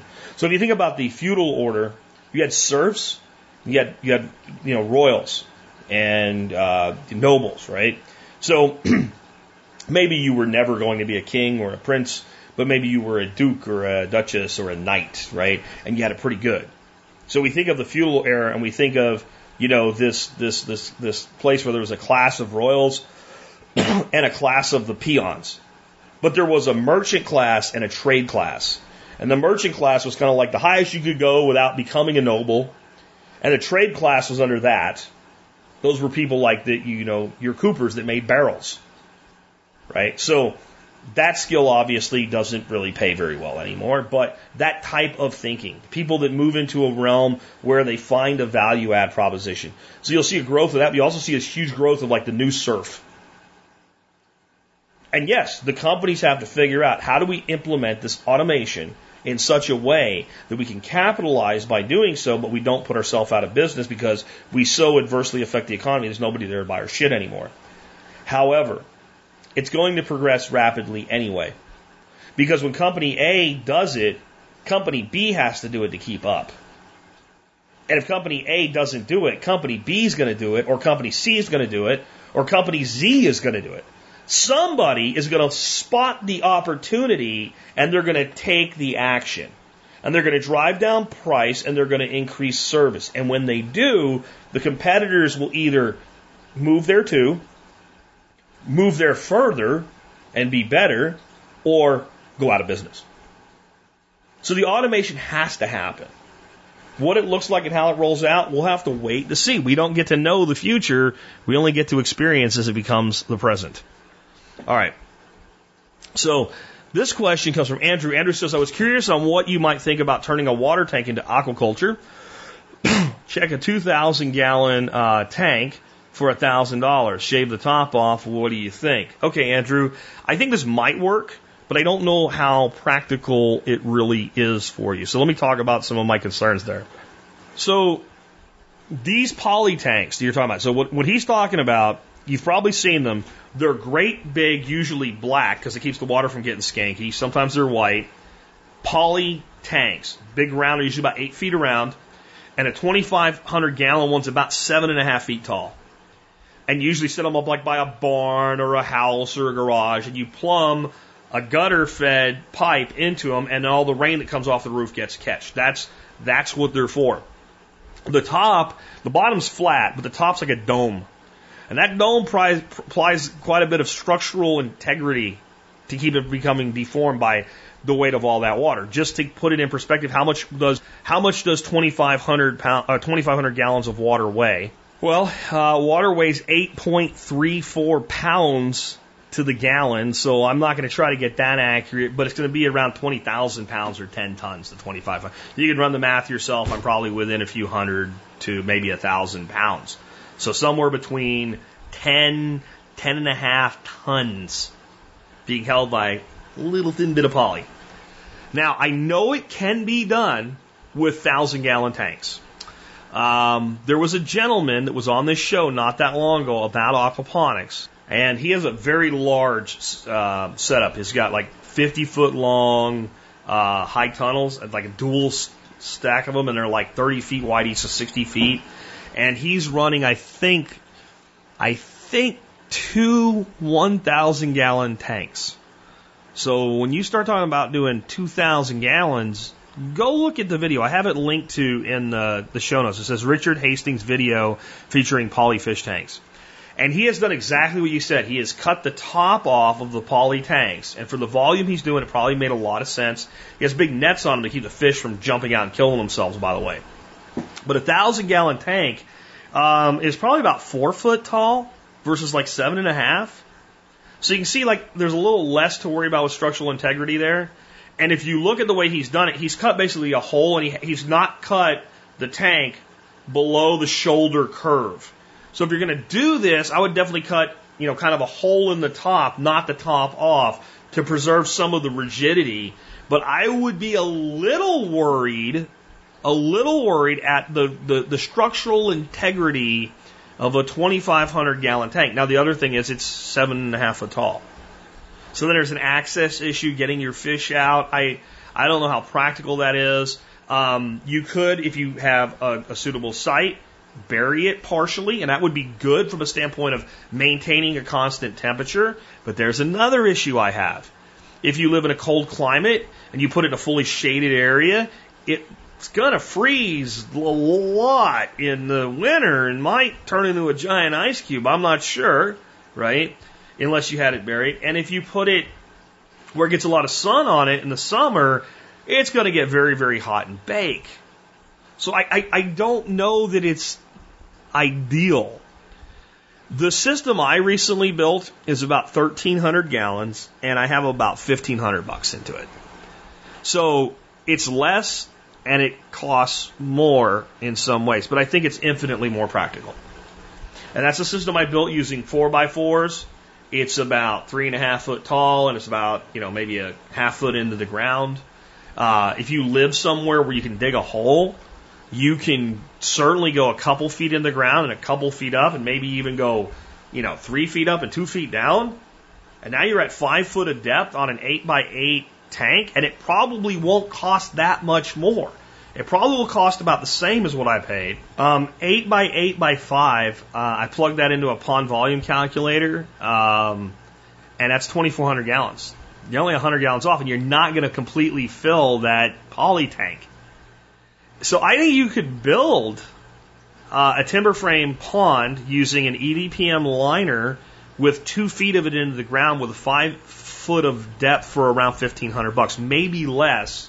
If you look at my project and figure out how to cut some costs on it and things like that. And I think it'd be infinitely more practical. 2 foot of below grade is going to do a lot to help with thermal control. It's a lot easier to access. It's a lot more practical. It's a lot better looking. And, you say it's $800, but generally you don't throw a 2,500 gallon tank in the back of a pickup truck. You got $100 or so or more for delivery. And then you got all the stuff you got to do to plumb it all. I'm talking $1,500, like all in. Everything is about what I'm in on it. So I personally think what I built is more practical. The next aquatics project I'm going to do, I am probably going to use 8 foot round, 2 foot deep stock tanks, the poly ones instead of the metal ones. I found a source of them that are like a light gray color, so the ones I've always seen that are poly are like bright blue and they look like crap. These light gray ones, I think they'll kind of blend in, and I'll probably bury them at least a foot in the ground, or at least hilled up a foot around them to create that thermal blanket, that thermal mediation effect, because water temperature is so critical here. So I think like either one of those would probably be better. And then, you look at mine, and it's 8 foot by 8 foot. Well, you could easily make one that's 8 foot wide by 16 foot long by doubling your long courses. And if you use good galvanized spikes or something, or a gentleman mentioned some really tough, I think 4-inch screws that would have saved me money, and I have to check those out and see if they would work. But there is a lot of weight there, but you're distributing across the whole. If you look at what what holds an above ground pool together that's holding 20,000 gallons of water, it's thin ass aluminum. So I think you'd have plenty of structural integrity here. All of those options, while being a little bit more expensive, seem like a lot more practical. If I was going to go with anything, I just wanted to be, just hook it up and be done. Man, IBCs, because you can get, if you shop around, you can get food grade IBCs for $100, and like 300 gallons a pop.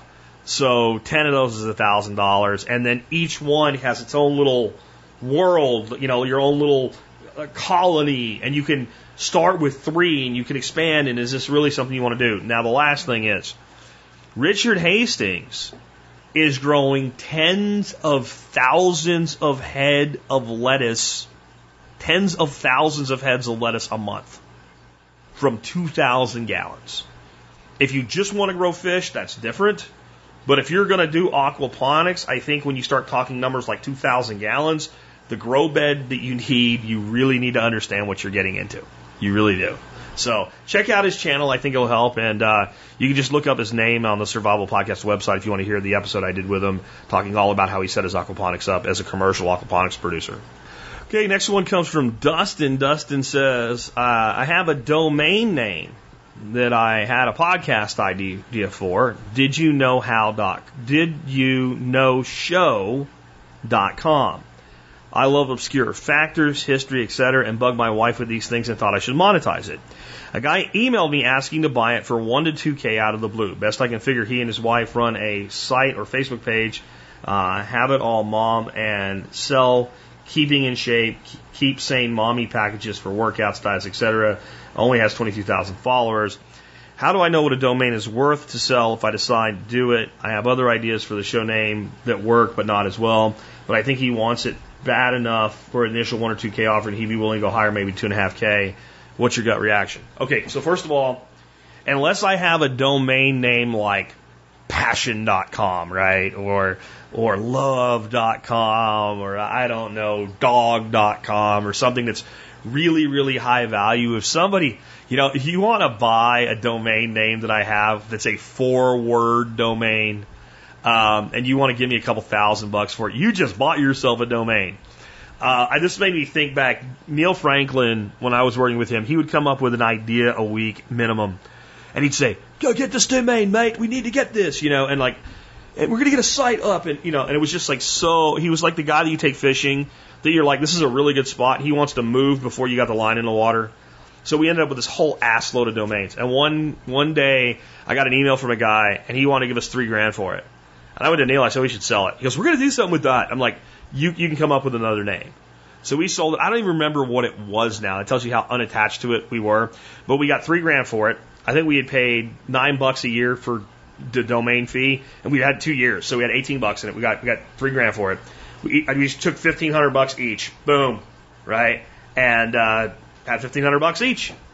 And I remember there was I checked on the domain a couple times, and there was this clock like counting down to when it was coming, and then nothing ever happened. So I paid $3,000 for this domain, nothing ever happened. And then I checked one day and there was a GoDaddy, for sale. Like you can buy this domain, get this domain or whatever. And it was like not even expensive at that point. Like I could have bought it for what I originally bought. I could have bought it back. And I didn't care enough to. So we get really emotional over these things. So if somebody wants to give me $2,000 for a domain I got $10 into, again, unless it's the only thing that'll do something and I really know I'm going to do that thing, you can have it. I'll publish a list of shit that I own if you guys want to buy domains from me for $2,000. What's it worth? It's worth whatever somebody will pay for it. My instinct is if you shop that domain name out, the only guy that would probably bid on it would be him. So if he says for 1 to 2K, I'd say, I'll do it for $2,200. He says 2 is as high as I can go. It's sold. Get a domain. That's my gut. Put $2,000 in your pocket. You just made more money than that domain is likely to ever make you because you bought it and you still haven't done anything with it. If you ever want to do this kind of variety show or what have you, you can call it something else. Lots of other things. It's not like this domain is so awesome that it's the thing, or like it has extreme long-term value, like it's worth squatting on. If I had the domain, love.com, I promise you there would be a bidding war before that thing went away. But those days of being able to grab those, they're gone. They're gone. And every time a new domain extension comes out, people think, well, I'll go buy all these. No one cares. No one cares. Right? Because they'll just go buy, if they're willing to get the .biz, they'll take the .net or the .whatever, So I'd sell it. Determine what it's worth. Ask him for more. And whatever he comes back to, that's what it's worth to him. And unless somebody else is willing to pay for it, then, you don't really have anybody else to sell it to, and it's worth what that one person thinks it's subjectively worth. And it's probably a bad buy for them. They could probably go find a better domain name for what they're doing for $10. But if they want to give you $2,000, take their $2,000 and do something good with it. Last one today. This one comes from Brian. Brian says, Jack, do you think the death of malls could be a market opportunity for entrepreneurs with the idea of using space to create urban indoor farms? Details. This weekend I was thinking about what the death of shopping malls means to local economies and thought, what if a space was converted into an urban indoor farm? The idea came from me watching YouTube videos where warehouses are converted into growing indoor crops. The mall space could retain many of the smaller shops where the greens could be sold in an open air market, and the big retail magnet stores can be converted into growing spaces. These smaller spaces could be leased by vendors and resellers that would buy from others in the magnet stores. for those that only wanted to grow and not sell retail. To offset energy costs, I thought we could cover the roofs of these malls with solar panels. Also, most malls located where there are large population centers, so you have building customer base of restaurants and suburban residences. I don't like including government, but this seems like it would lend itself to getting some really great local tax breaks from government, as well as possible government grants, maybe even through NRCS. I don't think NRCS would do that because it doesn't actually affect the soil, but I'm just saying. What do you think? Maybe a possible Kickstarter Indiegogo campaign to fund when the malls start shutting down. Thanks for all you do, Jack. Maybe, probably not exactly that way, but the overall answer is yes, but not necessarily the way you're envisioning it. I mean, as per our earlier discussion on the solar industry, I think the concept of putting solar panels on anything to save money right now is a negative cash flow situation, which is not something you can really afford going into a new business. Yeah, if you can involve the government and they pay for it or something stupid like that, I guess. But the two most expensive things we do with energy is heat and cool. Okay? So, malls are incredibly expensive to operate.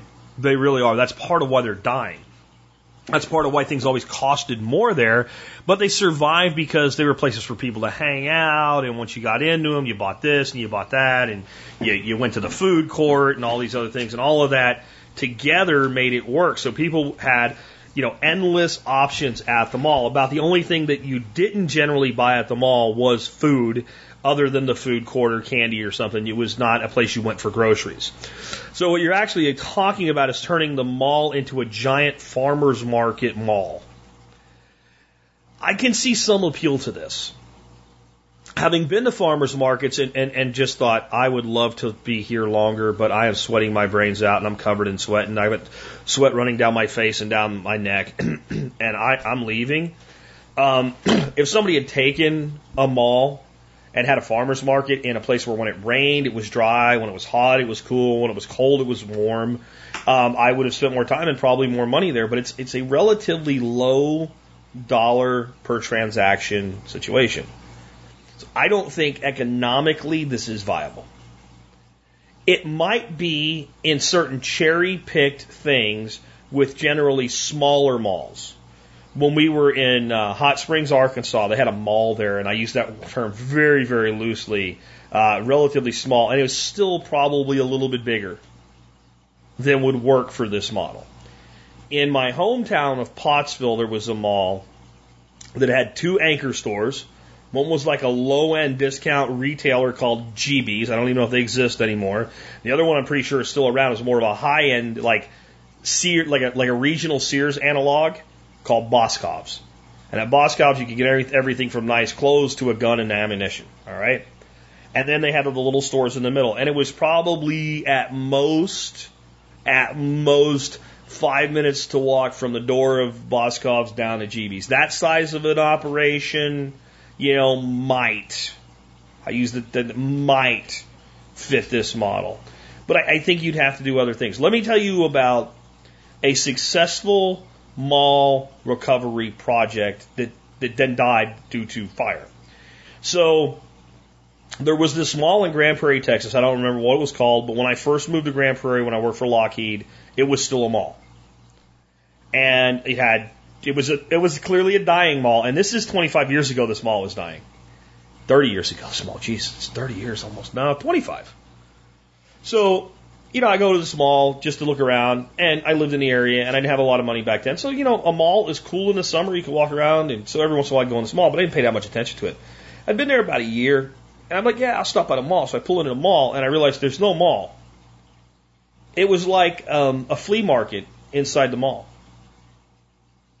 It was like an antique store, but it was more like flea market-y stuff. And there were probably 200 vendors in there with their little spaces and stuff like that. And some of them were occupied, and some were like a typical antique mall where there was the thing, and if you found something in their booth, you could take it to the front and then pay for it at one central location, and that way people could run their little booth without actually being there. And that went on for a while. And there was one big anchor store, and I don't remember what it was. Let's say it was a Sears, but I don't think it was. Well, one day I'm driving by this mall, and it's like a Saturday night. I was going to a nightclub called Cowboys. It's actually where I met my wife, and just maybe a mile from where this mall was. And there's cars everywhere. I mean, I'd never seen this mall with this many cars in it. And there's lights going and shit. I'm like, what is going on? Somebody put a Tejano club in there. Like a Mexican music disco. And Grand Prairie, Texas has a huge population of Hispanics.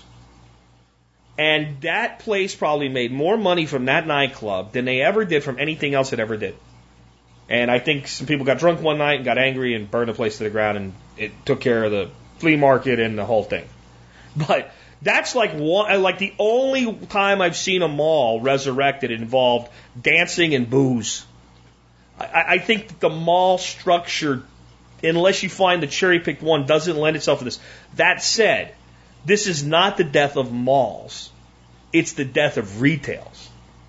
Now, could someone capitalize on a very underpriced retail space and pull this off? Yeah.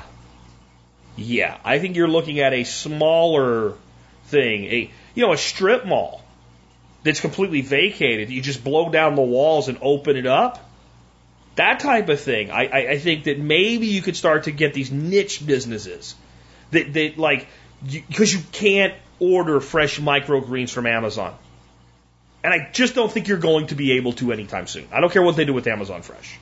Certain things don't make that transition very well. And people want to buy from the guy that grew the stuff and things like that, at least for the next, I don't know, foreseeable several decades or more.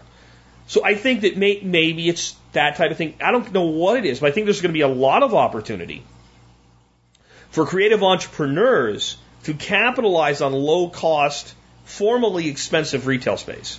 Because there's going to come a point where the owner's either going to sell it cheap or lease it cheap. Because they're paying taxes on it. And there's going to come a point where the city's going to make some kind of deal because they'd rather have some tax revenue from it than none, because the property owner's just going to go ahead and auction it. I don't give a shit. I don't care. And maybe that's the case. So I think that there's going to be an opportunity to scoop up these retail establishments, the buildings in, a lot of cities and towns. However, I will tell you this. The cities and towns have figured this out, and they are not sitting back and doing nothing about it already. What a lot of cities have already done is this, for the businesses that are still viable and building new businesses. It used to be what you would say is, well, we're moving our store, so we're just going to abandon this building. And it's the landowner's problem.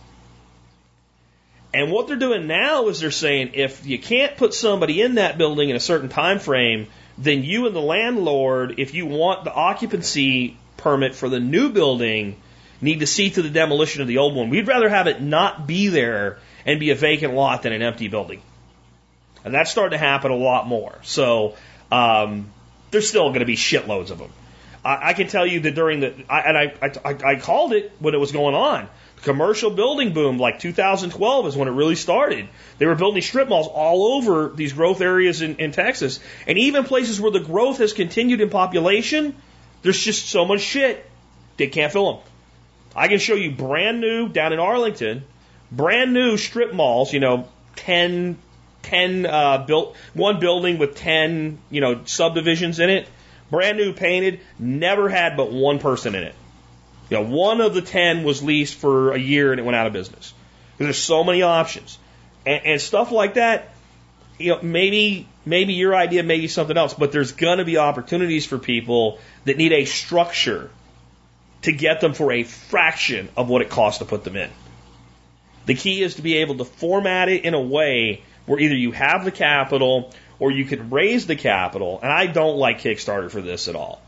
If you can't go make a solid business case to actual investors that invest for a return on what your idea is in one of these things, it's probably not going to work. And I wouldn't want to do it, right? Like, I'm not in the buildings business because that's inventory and upkeep and overhead and whatever. But for those that do, yeah, there's opportunity there. It's just you gotta run the business case scenarios. Like, this sounds great, but how much lettuce do you have to sell to pay for a mall? And the answer is you can't sell enough lettuce to pay for a mall. Now, they legalize marijuana, you turn it into a giant marijuana mall. that might be economically viable. But the contact high you'd get from going in there would probably prohibit you from even needing to spend any money. Just a thought on that. Well, that wraps up our segments for today. I wanted to real quick tell you about my YouTube channel today for you to check out. This is a channel I've been watching forever. I've been watching this channel for so long. I was watching this channel before I started doing TSP. The guy's still around. He's still putting video out regularly. He comes off as kind of a goober, but he really knows what he's doing. And the fact that he's not dead yet and that he has most of his fingers tells you he knows what he's doing. The channel's called the Viper Keeper channel. And it's this dude, I think he's in Tennessee. He has one of the most amazing collections of venomous snakes in private hands in the country. And he talks to his snakes and he plays with them. And not play is the wrong word, because this guy is the first guy to tell you they're not pets. There's no such thing as a safe venomous snake. And some of the stuff he has is routine, and some is very, very exotic. Gaboon vipers, Brussels vipers, things like that. And it's entertaining. It's entertaining to watch. And just the sheer variety of what he has, the number of videos, what have you. And he does come off like a bit of a goober, but I want to stick up for him since I've said that. When you're working with animals that can kill you with a bite, you use whatever works to keep the energy right. And if that's what works, that's what works. And you'll see what I mean when you watch it. Guy really knows what he's doing, though, man. You know, he's the guy that you look at, you think this guy's going to be dead. And then you look at how long his channel's been around, you go, this guy knows what he's doing. And I think if you like seeing real shit, these are not set up videos. Like somebody's writing a script out for or whatever. This is what reality would be if reality was actually on TV. Really cool channel. Again, the guy's name's Viper Keeper, and I have a link to his channel in today's show notes. Remember, if you want to submit a YouTube channel for me to possibly feature like this, you can send me an email with TSPC YouTube in the subject line. Tell me a little bit about the channel. If it's your channel or a channel of a person you're trying to help out, I have a hard limit that I've come up with. They have to have at least 1,000 subscribers. And at that point, I'll consider them for this segment. Anyway, next up, let me tell you about the item of the day today. This is an item that I just found, and I'm kind of stoked about it because I hate timers. Yep, I think timers are the greatest thing on planet Earth. Turn lights on and off, or your aquaponics system on and off, or whatever. The reason I hate them is they're always a pain in the ass. And I came up with a unique situation. I had a catastrophe in my in-ground pond, and I lost a ton of fish. And I made the decision that I had to get a good aeration system. And I bought like a $600 badass aeration system. It uses a 1/4 horsepower compressor, and it pushes air through a diaphragm bladder, and it's just beautiful oxygen. Wish I would have bought it before I had the problem. And it runs through 100 feet of weighted tubing. So the compressor is sitting in my duck house about 100 feet away from the pond. And the diaphragm sitting down in the pond, almost in the middle of it, running bubbles. And that keeps the compressor up by the ducks, and it's in the duck house, and it's not going to get rained on, and it's a good place. That worked out perfectly. Here's the thing. I don't want that compressor running 24 hours a day, 7 days a week. It's going to overheat, and it's going to not last very long if you do that in our climate. The other thing is I did want it kind of running throughout the day. So I wanted a timer that I could set to run like 15 minutes out of every hour. Here's the other thing. I didn't want a digital timer. The reason I didn't want a digital timer is not that I'm against digital. It's that my duck house has an electrical outlet. And that electrical outlet has plugged into it, among other things, my fence charger to electrocute creatures that try to eat my ducks. Okay, that makes sense. So we put a switch outside the fence. You can throw that switch, it shuts all that power off, so that when we go to let the ducks out, there's like 4 different doors, and my wife can get zapped, and the kids can get zapped, and all. And we don't need it on during the day, so you just kill that master switch. That shuts the power off. Then you can disconnect the quick connects on the gates, and I'll open the gate and let the ducks out. No one gets zapped. Okay, fine. It's fine until you need to use the power for other things. Well, now we use the power for the deal. So if there's a digital timer in there, I shut that power off in the morning, the timer's going to start blinking and need to be reset all over again every morning. So use a mechanical timer that's like a turning mechanical timer, then no problem. So that was the solution. So my buddy David tells me, well, they have these timers that you can set for 15 minutes out of every hour that are mechanical timers. So I start looking for them. And my big thing is, I hate timers. I'll tell you, there's a link in today's review. It says the only thing I hate more than timers is networked printers.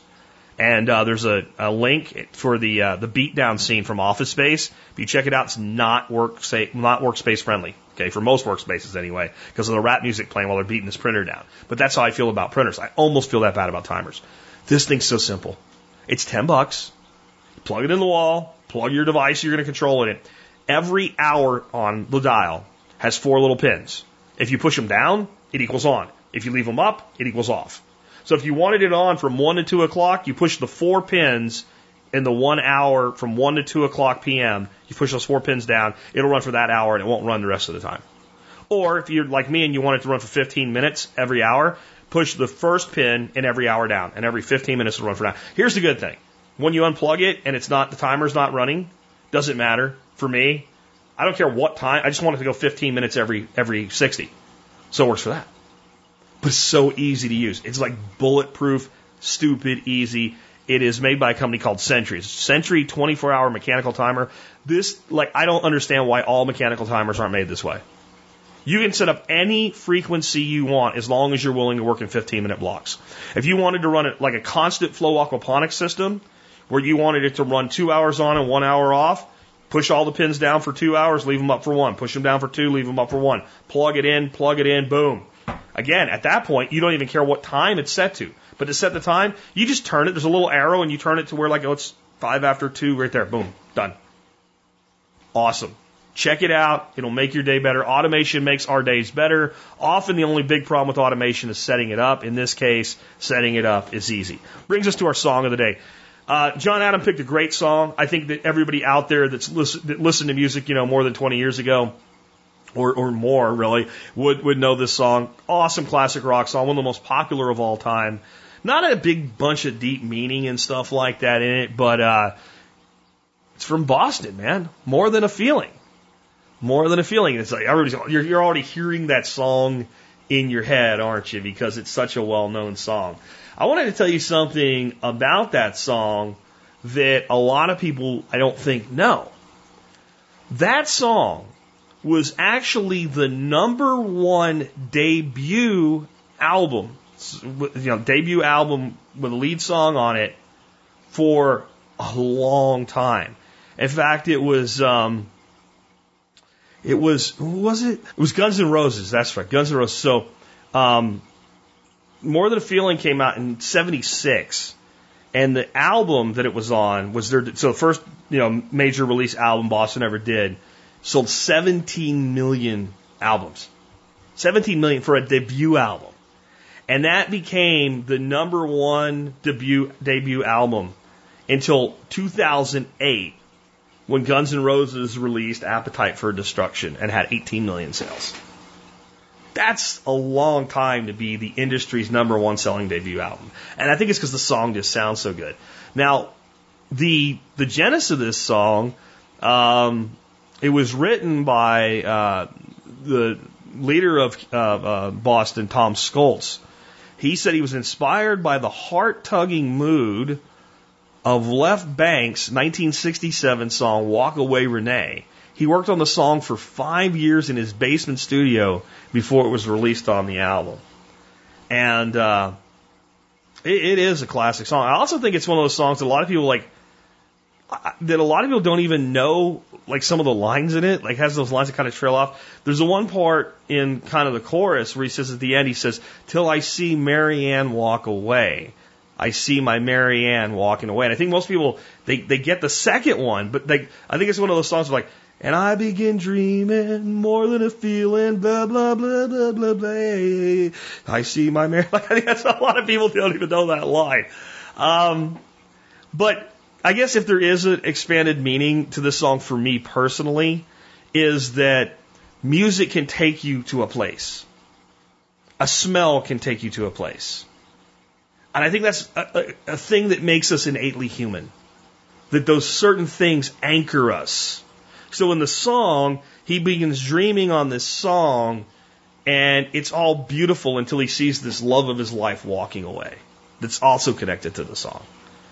But I can tell you right now that when I go out and I work in my aquaponics area and I move the tomatoes around and I smell that tomato plants make, I never fail to think about myself being 12 years old in my grandfather's garden and think about what it looked like.